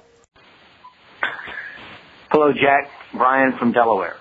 My question is, what percentage of the American people do you think are living a preparedness lifestyle? Details. If your show reaches 110,000 people a day, there's roughly 300 million people in the United States. Do you have a projected goal of how many people you think your show will reach in the future? I'm on the road about 50 hours a week with my job for the last 12 years. In the last few years, I've seen lots of homes that have wood stoves, chickens, goats, greenhouses, high tunnels, etc. I'm really starting to see a lot of people that are living a preparedness lifestyle or at least some type of homesteading or microfarming versus large cookie-cutter developments. They're starting to fade away. It may not be what they call it, preparedness living, but the outcome seems to be the same. I was just curious as to what you think a realistic number is or have any idea of how many people are living preparedness lifestyle in America. Thanks again for the show, and I hope my audio is better than my last calls. Thanks. There's a lot in that one. Let's just start out with, what percent of Americans would I consider somewhat of a prepper mindset? How many are there? Well, one of the first numbers I can look at and actually get a number that would give me some inkling of what we have here is the Mormon Church. The Mormon Church teaches preparedness as one of the tenets of their faith.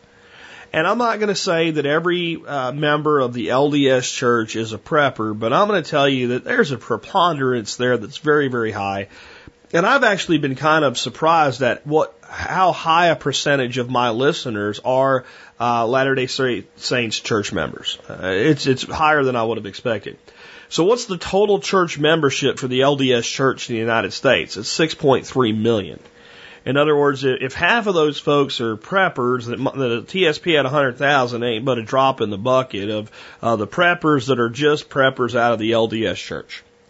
And I would say that the percentage there of that 6.3 million people is probably pretty high, but there's families in that, right? So, it's more about, a 4-year-old in a preparedness household isn't the prepper, the parents are. So I don't really know. I would tell you that where I grew up in Pennsylvania, I would have called half of the people in our expectation of the word preppers in 1980. Upon visiting there back in 2004, I'd say the number's more like 20% of them now. In the cities and the suburban American McMansionville, I'd say the number is very, very low. Among ranchers, farmers, etc., most of those people are preppers whether they use the word or not. You don't run a ranch in South Texas, in Kerr County, Texas, ranching cattle without a preparedness lifestyle because town is a convenience store 45 minutes away. So I don't think how many people ever listen to my show is really an indicator of how many people in America are prepared individuals, I'd like to believe the number is somewhere in the total annals of about 20 to 25% of the people in this country are at least prepared enough to deal with a significant lack of services for 2 weeks to 1 month. And I know that may be hard to believe because every time there's a hiccup of a disaster, there's thousands of people in the streets freaking out and all. But let me put it to you this way. 10% of 300 million people is 30 million people freaking out in the streets. It was only 10% that weren't prepared. Now, I don't believe anywhere near 90% are prepared, even to, the degree of being able to handle a hurricane or something like that. All I'm saying is just because you see a couple 100,000 people displaced by a disaster that shouldn't displace them doesn't mean nobody's prepared. And I think that we have a certain amount of perception bias that makes us feel that way, a certain amount of a superiority complex as well. I also think that we tend to look at disasters and say, well, if that happened to me, I'm prepared. Well, you're not prepared if you have all your food in your house and an earthquake knocks it down to the ground in a pile of rubble. Right? You're not prepared for that. If your house burns to the ground, you can have things that mitigate that disaster, but you're not prepared to have your house burned down. If you lose your job, you can turn it into an opportunity, but generally it's not necessarily not a disaster. I think that prepared doesn't mean that a disaster doesn't matter. It means that you can better deal with a disaster than you would have been able to if you weren't prepared. It doesn't mean that you don't fear disaster. It means you fear it less. So how big do I think the audience of the Survival Podcast can become? I'd like to believe that at some point we can reach 1 million people a day. I don't know that that's a hard goal for me. If you look at my growth over the years, it went boom, bam, bam, level, slow growth. Right? And that's typical of something like this, that, you grow to a couple thousand really fast. You go from a couple thousand to 10,000 like lightning. You go from 10,000 to 20,000 like in a month or two. And then you go from 20,000 to 50,000 over a year, which is still impressive growth. And then it takes you 3 years to get from 50,000 to over 100,000. And then, one day I'm at 100. One day I look at my download records and all. And, for the week before I average 110,000. There's been weeks where I've peaked at like 120 because somebody said something about me and people came in. That's about the highest it's ever been. And right now it averages 100 to $110 a week on average. Not a week, but a day when you average out the week. That's more than I ever thought it would be. But I want to explain something about the approach that we've taken here and what that 100,000 number represents. My best estimate would be that almost half of those people, if not more, were not living a prepared lifestyle before they started listening. And that to me is more important than capturing the market share. You see, I came up through corporate America working for various companies and building my own and understanding very clearly the concept of fighting for market share. So when I was with Fluke Networks, the testing equipment market had a market cap. We knew this is about how much money American corporations are going to spend on the type of gear that we make this year. We can forecast that. We know what they spent last year. We can look at financial analysis and stuff like that. And we know we got this big of a slice of the pie. And this isn't really a market that we can cause to grow. We can't really create that market. It is what it is. You either have high-end computing equipment that you need to test or you don't. And all we can really do is maybe force that market to buy a little bit more by tricking them into it through creative marketing and sales techniques. But in the end, what we're doing is we're fighting with Agilent for our piece of the pie to be bigger than their piece of the pie.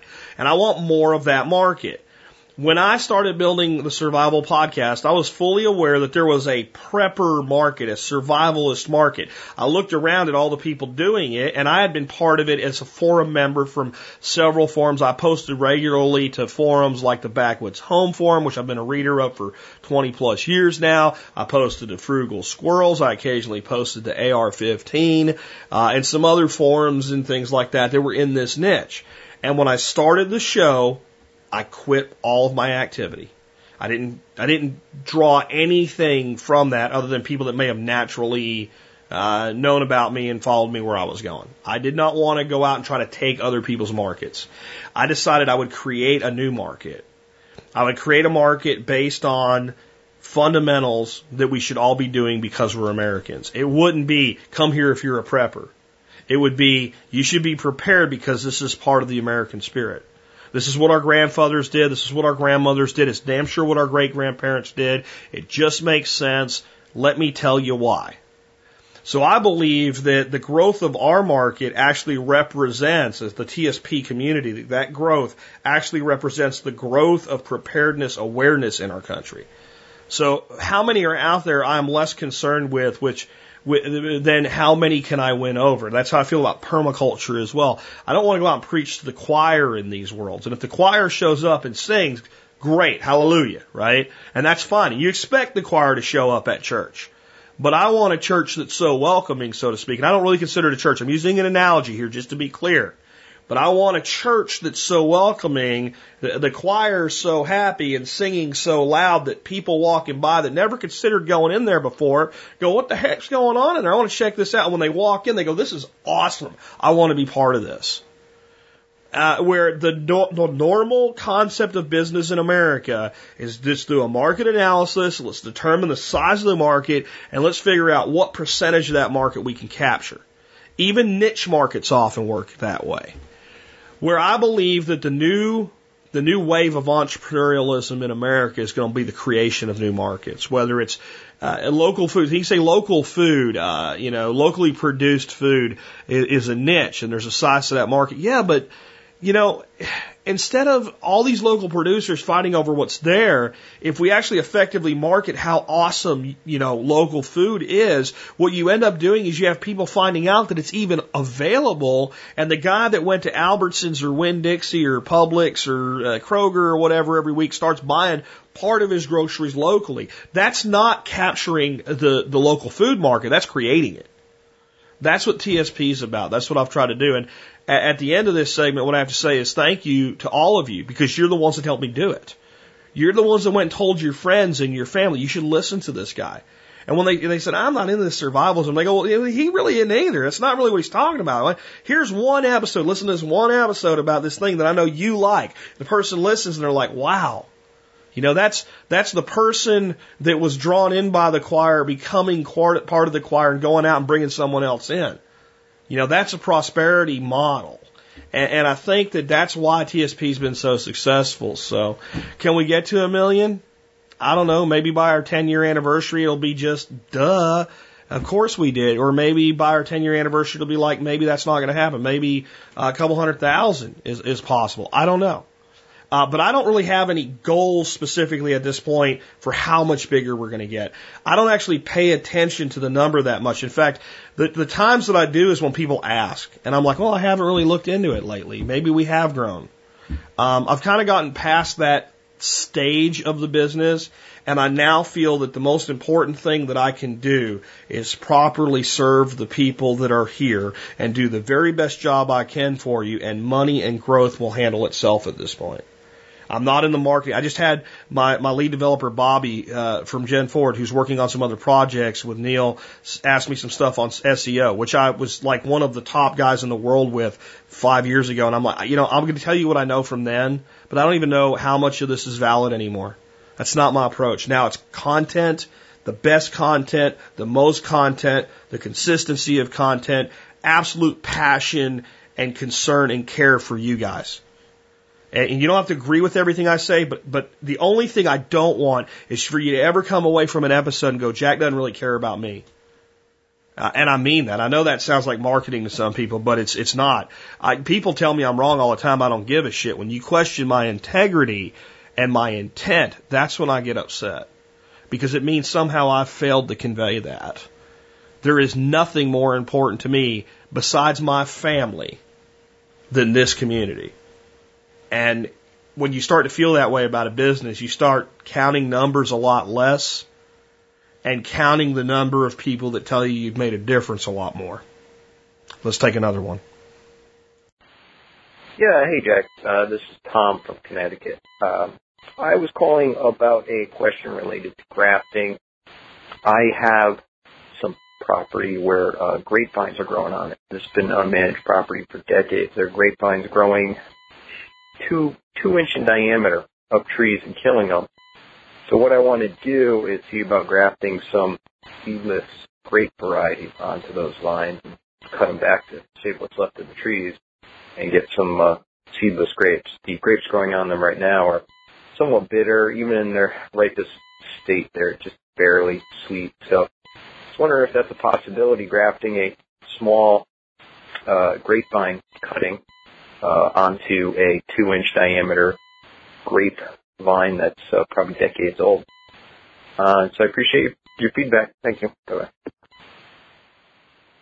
This is another great question for Nick Ferguson, so I'm going to turn the audio over to Nick's answer to this question now, and in the interest of just getting things done with a reasonable amount of time for a typically long Friday show, as soon as Nick's done, there was a question that came in by email that I deferred to Stephen Harris, and he's going to read that, so I'll go straight into Stephen Harris's segment as soon as Nick's done, and then I'll be back with a few more to wrap up today's show.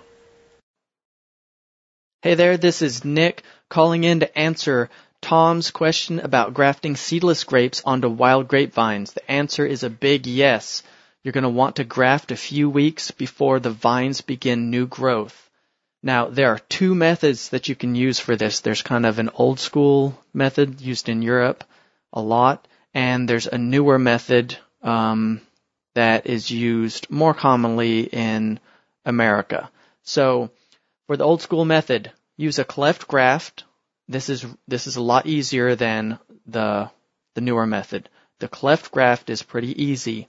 The scion wood should have 2 buds. Just make sure you use a saw and make a small cut in the base of the vine to relieve sap pressure, because these are large vines. You know, something about a thumb width in diameter. You don't need to worry about that, but if you have 2-inch vines, you want to make sure you relieve a little bit of that sap pressure with a saw, and you're talking about maybe a 1/2 inch to a 1-inch cut, and you're not going very deep.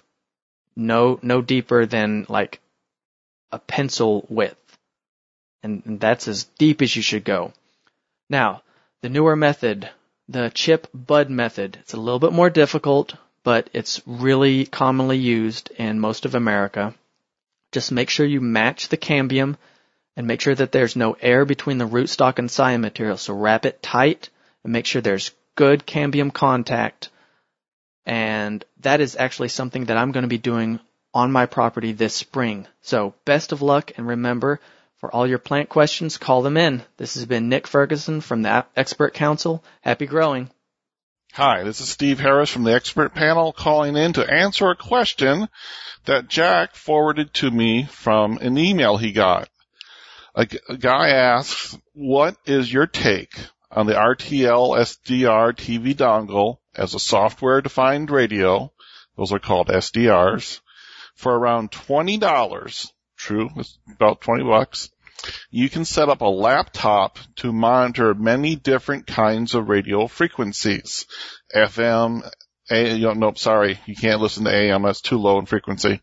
Police, fire, aircraft, airplane locator, walkie-talkie, GMRS, FRS, CB, nope, you said CB and you can't monitor CB with a standard SDR. It's too low in frequency. Ham radio, yep, and you can listen to VHF, UHF ham radio. I can see several applications for this technology in an emergency. This would be a cool way to get first-hand intelligence on what is really happening around you. I know Stephen is a very thorough guy. I guess I am. So I wanted to hear his take on this technology. Well, here we go. For everyone out there that does not know what an SDR is, or a software-defined radio, it's a small device, a little bigger than a USB drive, that plugs into your computer, and it has a small antenna on it. The SDR is part of a radio, the front half. Your computer becomes the other part of the radio, the back half. Using software, it can do the signal processing that a radio would normally do on its own. The result is you have a radio that can watch TV, listen to FM radio, police, fire, EMS, ham radio, etc. Sounds really great, doesn't it? Well, It's kind of great. Know how we say 2 is 1, 1 is none? Well, this might be your number 2 or number 3 backup. 2 is 1, 1 is none. 3 is for me, 4 is even more, 5 means I make it home. But anyways, we have that all the way up to 10. I'll do it sometime for you later. The problem using this during a disaster or blackout is that it requires your laptop or your computer to be running. A desktop computer can monitor, and LCD monitor can easily draw 100 to 200 watts of power. 100 to 200 watts of power is not something you want to run off of your battery bank or off your car very long. My number one laptop that I use for everything, and it's a big screen laptop, it draws 90 watts. That's a lot of power. I've seen some laptops that really draw as little as 10 watts, but you still have this big thing called a laptop hanging off of your radio. With a regular 7-inch LCD TV, which only draws 8 watts, and my favorite one is on solar1234.com, and it lets you watch TV. You can hold it in your hand and watch TV. You can put it on the table and watch TV. It's very small and lightweight. A police scanner is a radio that you also hold in your hand, and it draws just a few watts of power or less. It can run off 120 volts AC, or it can run off batteries. Having these smaller and low-power devices lets me take them with me. If I have to hop in a car and go someplace, I can take the scanner with me. If I want to loan my neighbor my TV for a few hours, I can do that without losing my laptop. If I want, I can watch TV and listen to the scanner at the same time, and or GMRS FRS radios, which are really cheap, all at the same time, and the one that goes off gets your attention, which you can't do with the SDR radio. The SDR radio does have a scanning feature in it, but once you're listening to a frequency, you can't listen to the other one simultaneously like you can if you had a TV and a scanner and a GMRS radio separate. So I like the SDR radios. They have their place. They do a good job, but I really want you to understand these are not your number one item that you're going to rely on when the power fails and you're stuck in the dark. Also, the antenna that comes with it is just for you to start with. You can use it to get TV, listen to police and others pretty easily, but if you get the antenna adapter and hook it up to a real broadband antenna called a disc cone antenna, you will literally have 100 times or more better reception, and you can listen to a lot more. I have an awesome SDR radio. Its software, the antenna adapter that you need, along with the coax and the disc cone antennas, all ready for you to look at the very bottom of the page of radios1234.com. That's RADIOS 1234.com for you to see these or get them from Amazon if you so desire. The SDR radio I selected has over 200 feedbacks on it. It's 4.4 stars, and it's really a good unit. I also called the company that makes the unit with a question. Their customer support answered on the first ring, was very friendly, knowledgeable, and there to help. So if you have basic questions, they have great support for you. Again, everything is at the bottom of radios1234.com for you to take a look at, and it's pretty good. I got one on the way to me, so I can play with it firsthand. This is Steve Harris for the Expert Panel. For all of you new and wonderful people out there, you can listen to everything that I have done with Jack and all of my free shows and battery banks and how to power your car, house from your car shows and everything. They're all at Steven1234.com. STEVEN1234.com. You guys have a great day, and I'll see you on the next question. Thank you. Hey, Jack, Sean from Connecticut. Hey, I wanted to share an awesome app with you called Waze, and it's a GPS app that it's like a social media GPS app where people letting each other know about problems on the road. And so it's a really great way I found. If you have a few different routes that you can take to get from point A to point B and you want to look at it and see where the problems are, this thing's great. And so I just wanted to share it with you. And if you want to pass it on I have no affiliation with the people behind this, but I've found that it's awesome. The more people that use it, the better it becomes. Anyways, check it out. Thanks. Well, I listened to the beginning of that call like 6 times, and I could not understand the name of the app. I kept hearing Graze or Gaze. It turns out that the name of the app, I did a little research, and it wasn't hard to find, is called Waze, W-A-Z-E. I'm on their homepage right now. It says, get the best route every day with real-time help from other drivers. Waze is the largest community-based traffic and navigation app. Join other drivers in your area who share real-time traffic and road info, saving everyone time, gas, money on their daily commute. And it's available on Google Play. You can get it on Windows Phone Store, get it on the iPhone App Store. So it's pretty much all the smartphones will be able to use this. Does it work well? I don't know. I haven't used it yet. I heard about it yesterday. Was able to just figure out what the name of it was this morning. But I'm going to install it on my phone and play with it. And I wanted to put it out there because it sounds like something that would work. And I have a take on it that's interesting. So back when I used to sell computer hardware for a company called Garrettcom, this is ruggedized computer hardware. This is stuff that you would use either in carrier facilities or a lot of times for industrial automation and traffic control systems, what's known as ITS, or Intelligent Traffic Systems. The government has been for years trying to figure out how to make traffic flow better, and they spend billions of your dollars with all kinds of stuff that generally doesn't work. Well, this is a free market solution on a phone that probably works better than just about anything the government's done. And how does it work? It works, 1, through the free market. It works, 2, through voluntary association. And it works, 3, through drivers taking responsibility for their own behavior. Sounds a little like actually organized anarchism to me. I'm just saying that it's a group of people who choose to interact without need or oversight from government for the betterment of themselves, where all are welcome, but no one is coerced to be part of it. Has anybody ever told you that was anarchism before?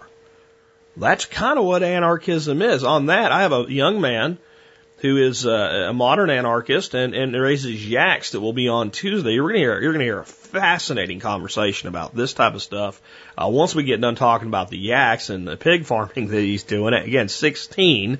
He'll be on Tuesday next week. But that was just my take, that in a situation where government doesn't really do too good a job with all these traffic problems, that people taking the initiative, and I think what's actually awesome about this is, the more people that use it, the better, but if there were multiple systems doing this at the same time with multiple groups, and group thought was causing different people to find different solutions to the same problem through different organizations at the same time, that it actually would probably make things better for everybody. Because Group A, let's say it's using Waze, it would take one alternate route around a problem, and let's say Group B, that we're going to call Days, might take a totally different path. And do you know what's even cooler? It would actually make it better for even the people not participating with those groups, because as the anarchists left the building, so to speak, there'd be less congestion in the area where the problem is, and those that are hell-bent on attacking the problem head-on would be able to do so with less interference. Like it would be better for everybody if people were able to make their own voluntary associations and decisions. That's what I get out of this app. I'm just saying, let's take another call. Hi, Jack. Jason from Michigan. Question. Is it possible to take Russian olive and use that as a rootstock onto which I could graft any cuttings that I would take here in the next couple of weeks from any fruit trees and graft onto the Russian olive and use that as a rootstock? Background is that I got a 10-acre parcel, and the back corner of which is very densely covered in Russian olive. And I'm very interested in getting started with some grafting this year. I don't have any other rootstock established at this point. I thought perhaps I could use some of the Russian olive and maybe coppice that to a point that I could use that as a rootstock, and then graft onto that some cuttings, some scion with it I would take from around the property, peach, plum, mulberry, apple trees, and then graft onto the Russian olive. I'm unsure if there's any necessary compatibility that's required between the rootstock and the grafted portion, the scion wood.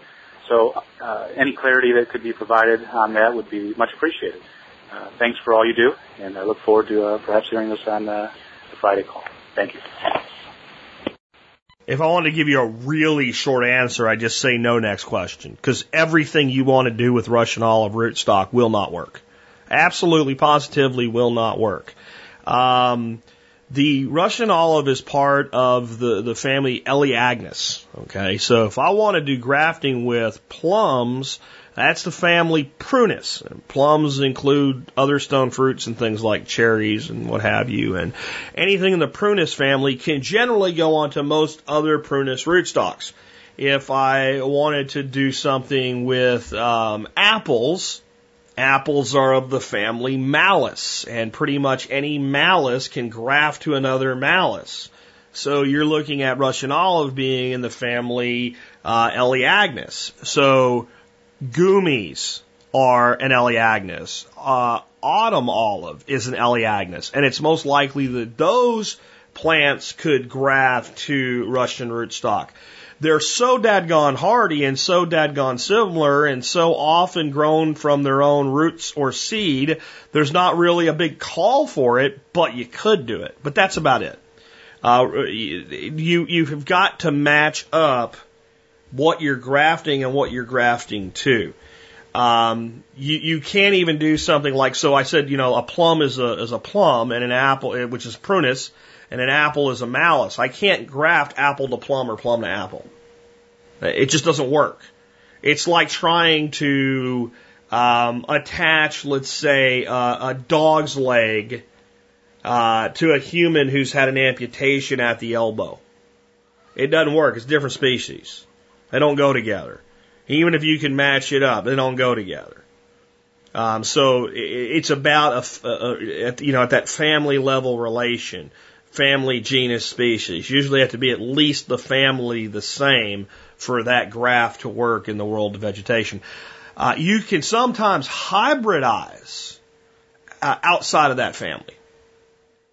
But with certain pollination crosses, you can get things that are similar families, but you can almost never graft outside of that family.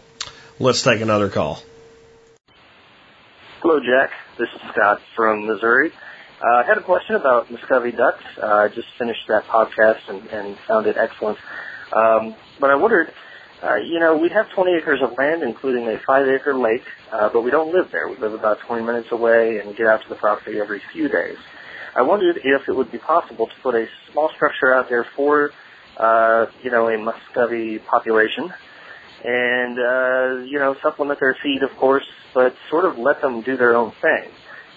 We do have coyotes and raccoons and things like that. So, basically wanting to know, what your thoughts on the plan along those lines might be if they can go a few days without a whole lot of help, that kind of thing. So, anyway, appreciate what you do and look forward to hearing your thoughts. Thanks. Bye. I mean, the short answer is, yeah, they don't give a damn if you're there or not. They really don't. They do not care.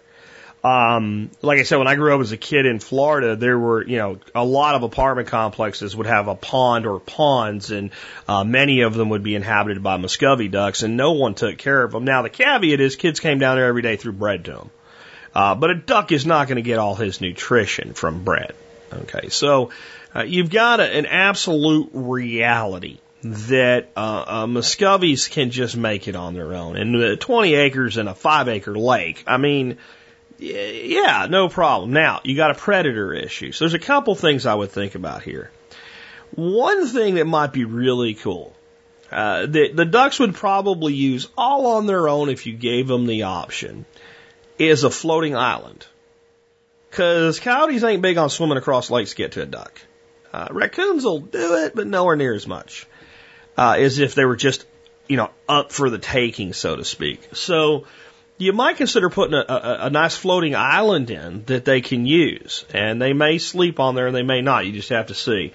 Another thing is, so I mentioned that they fly well, and they do. Especially hens and younger birds. They fly really well and they have great big claws. When you pick up a Muscovy, you really should be wearing long sleeves and gloves.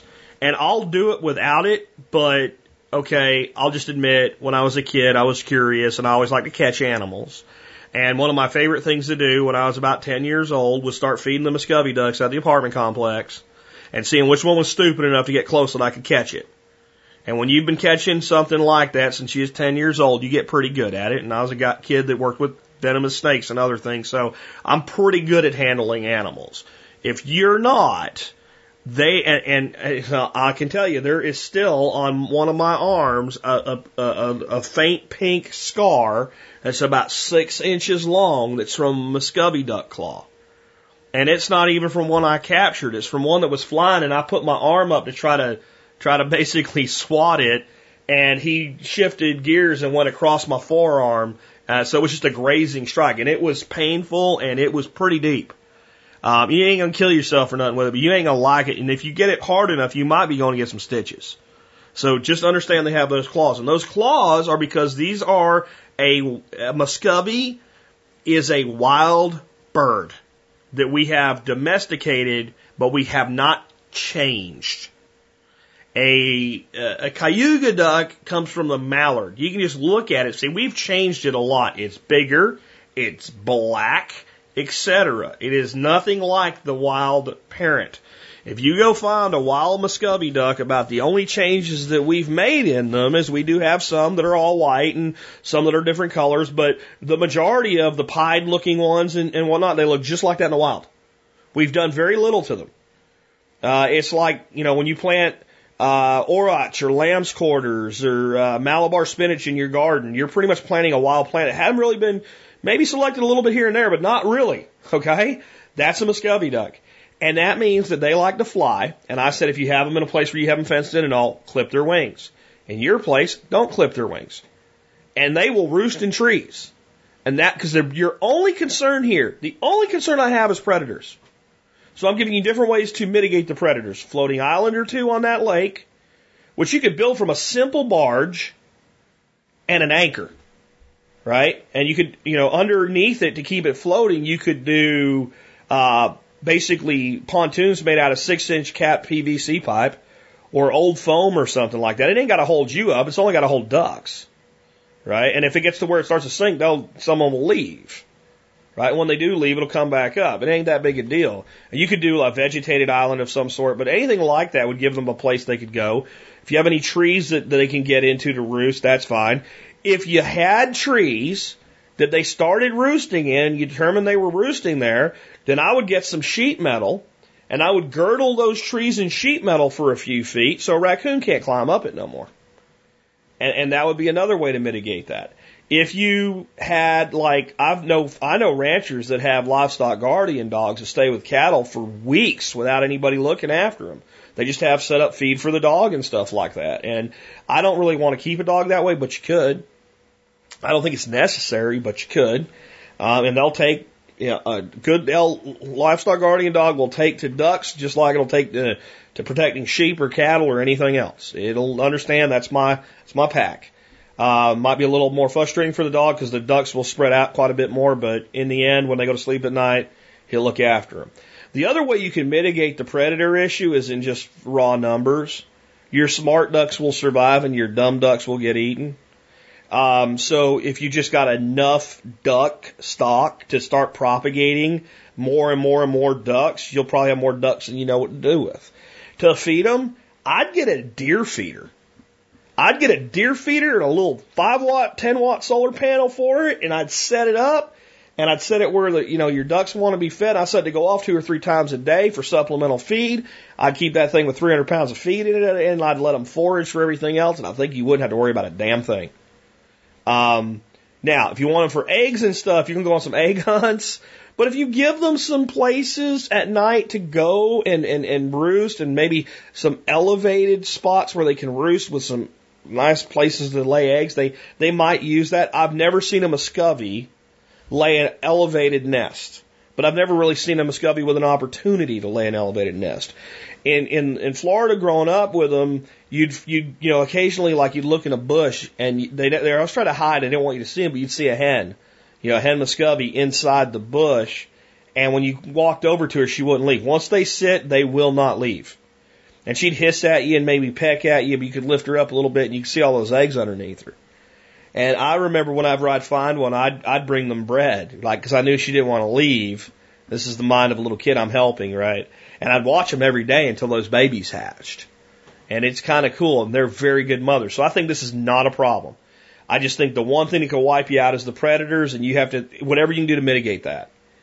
You could do this. You could set up, like a structure, a duck house and a duck yard with fencing. Okay? You could put electric, you don't need a lot of money to do it on a small area. You could home those ducks to that yard by just caging them in and feeding them every day for a couple, 3 weeks. Don't let them out even one time for that 3 to 4 week period, almost a month. And you could still automate that. You could put a duck feeder in and everything else and, be there every 3 days. You could do that. It would be better if you'd make the sacrifice and go there for about 3 weeks to home them 100% to where, man, they just at night, they're just gonna go there. And then you can put an automated door on it that just opens at, 5:30 in the morning and closes at 9 o'clock. And that way anything that's trying to get to them is going to get their ass zapped. And the ducks that go in there at night will be protected and not get eaten by coyotes. And the ducks that don't go in there, nature will do some selection for you. That would be another way to look at it. But again, you could probably do it all with raw numbers. You got, 100 of them and, 20 of them were drakes and threw them all out there. You might have a lot less at the end of the first year, but you probably have a lot more at the end of the second year. You might end up having to cull. Now, the one caveat that I've already talked about, if that lake of yours is full of turtles, specifically soft shells, big mud turtles, and red ear sliders, painted turtles, those types of turtles, they will eat baby ducks left and right, to and fro, on and on, on and on, on and on. Snappers will take full-grown ducks when they're big enough. But snappers seem to be more lethargic, and they got to be hungry to go chase a duck. These green turtles, and I'm talking about ones about, as big around as a dinner plate and a little bit smaller, when them babies come out, bloop, bloop, bloop, bloop.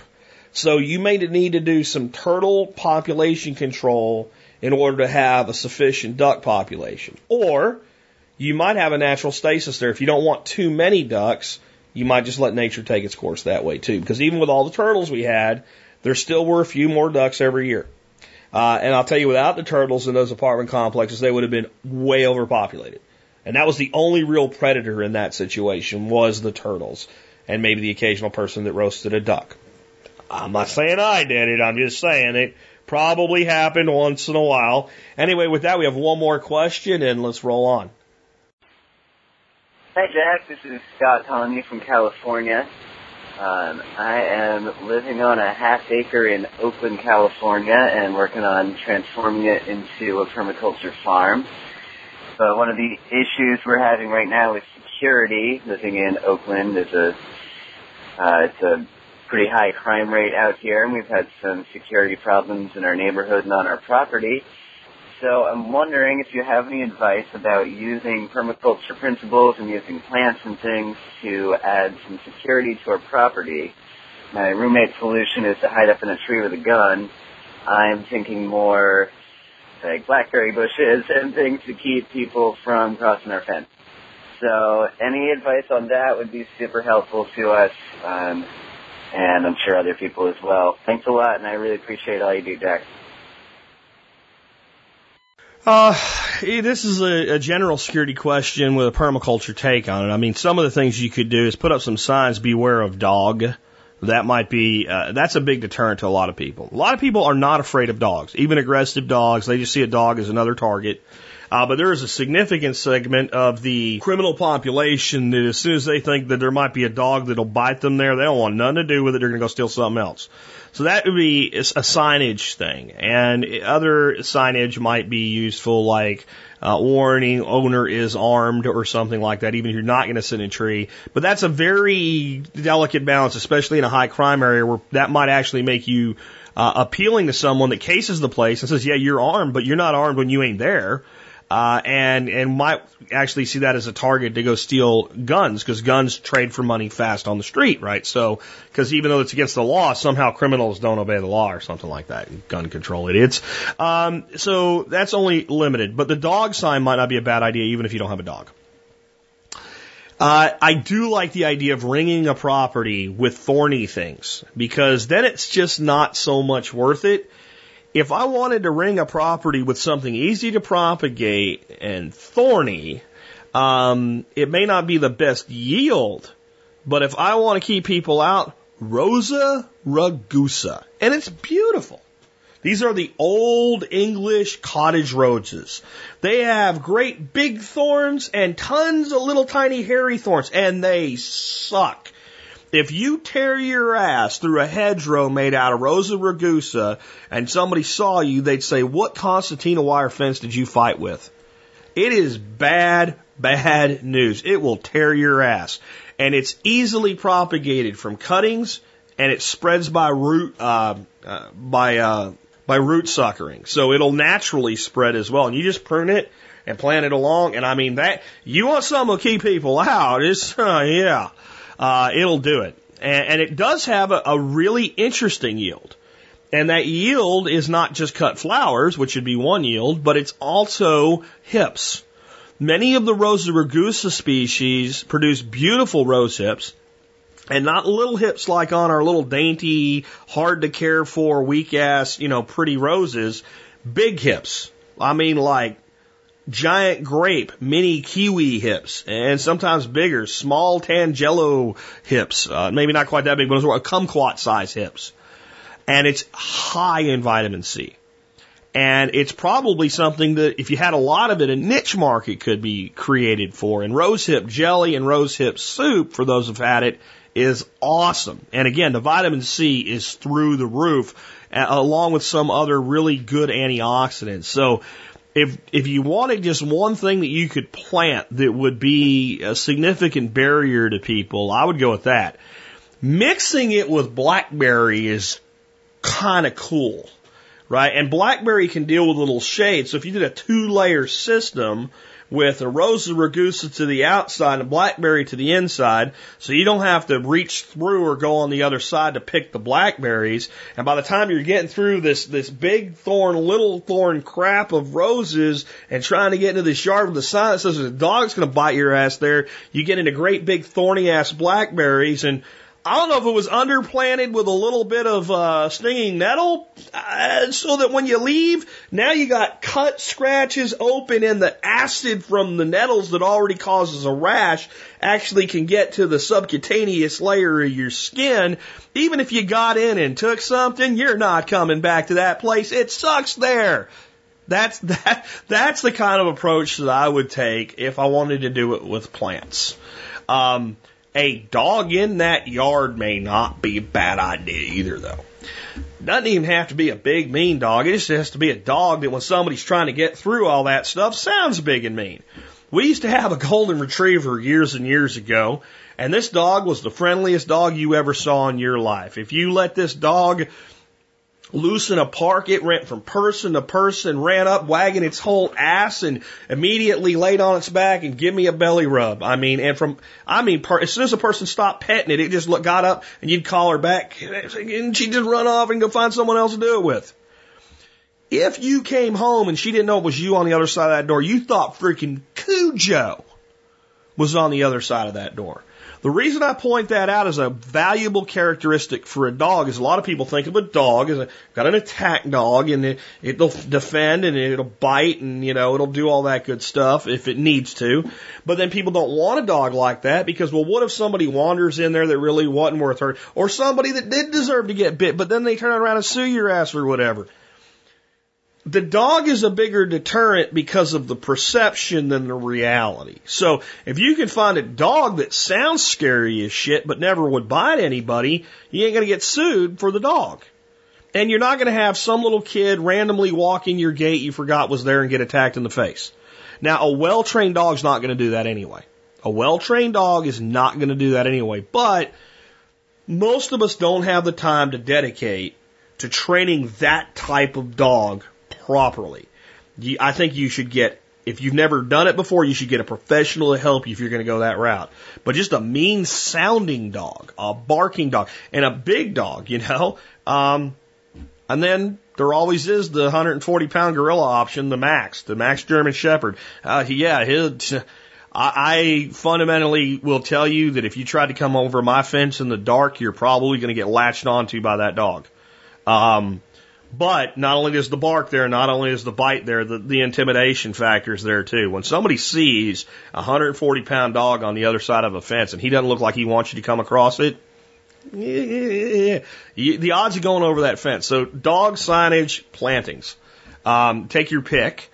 But again, I cannot overemphasize Rosa Rugosa. It could be a bit expensive initially, but it would have to be more of a long-term plan. So you have to do something in the interim. But if you just started propagating the hell out of it, in a couple of years, you have an impenetrable wall of Rosa Rugosa on the outside, blackberry on the inside with a nice little understory of a highly nutritious but somewhat annoying crop if you don't know what you're doing with it, stinging nettles there. Yeah, there's better places to go than there. And again, there's a dog running around in there. They might just decide that it's better to go to the neighbors to steal stuff. Anyway, with that, one more thing. What we've learned from the activity of the urban farming guys in one of the worst neighborhoods in America is the more people you get involved in your neighborhood, the more people that simply come outside and are for keeping the neighborhood clean and better and more involved and more vested in the neighborhood, the more the criminals just go elsewhere anyway. These neighborhoods fall into these high crime areas when the people that live there give up on them themselves. So if you can be a positive influence on your neighborhood and get other people involved and share that spirit and bring back that community to that neighborhood, the criminals will also go elsewhere. And instead of to your neighbor's yard, they'll go into the next community. And I don't feel great about that, but I look at it this way. We all only have so much influence. My first place I can exert the greatest influence is my own behavior, then my family's behavior, and then my neighborhood's behavior. And that's where I have to put 90% of my focus. So think a little bit bigger than your own backyard. Think at the community level, at least the surrounding homes. Get things going on in that community, and you will see, we've seen it time and time again, a decline in the overall crime rate in the community. And with that, this has been Jack Spirko with another edition of the Survival Podcast, helping you figure out how to live that better life if times get tough or even if they don't. It's in our food these days, you know it's on our TVs. Sometimes we forget we are what we eat. I don't know the answer. It's like there's nothing I can do. It's the price we pay, I guess, and we follow all the rules. There's a better way to do this. Let me show you a better way. You don't have to be another face in the crowd. You don't have to live the way they tell you to. Make your own way and the others will follow.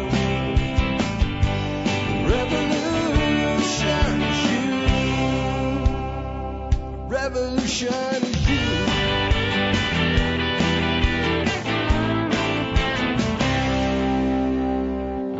Someday we'll realize our children just can't pay. 'Cause nobody up there cares. They're living for today.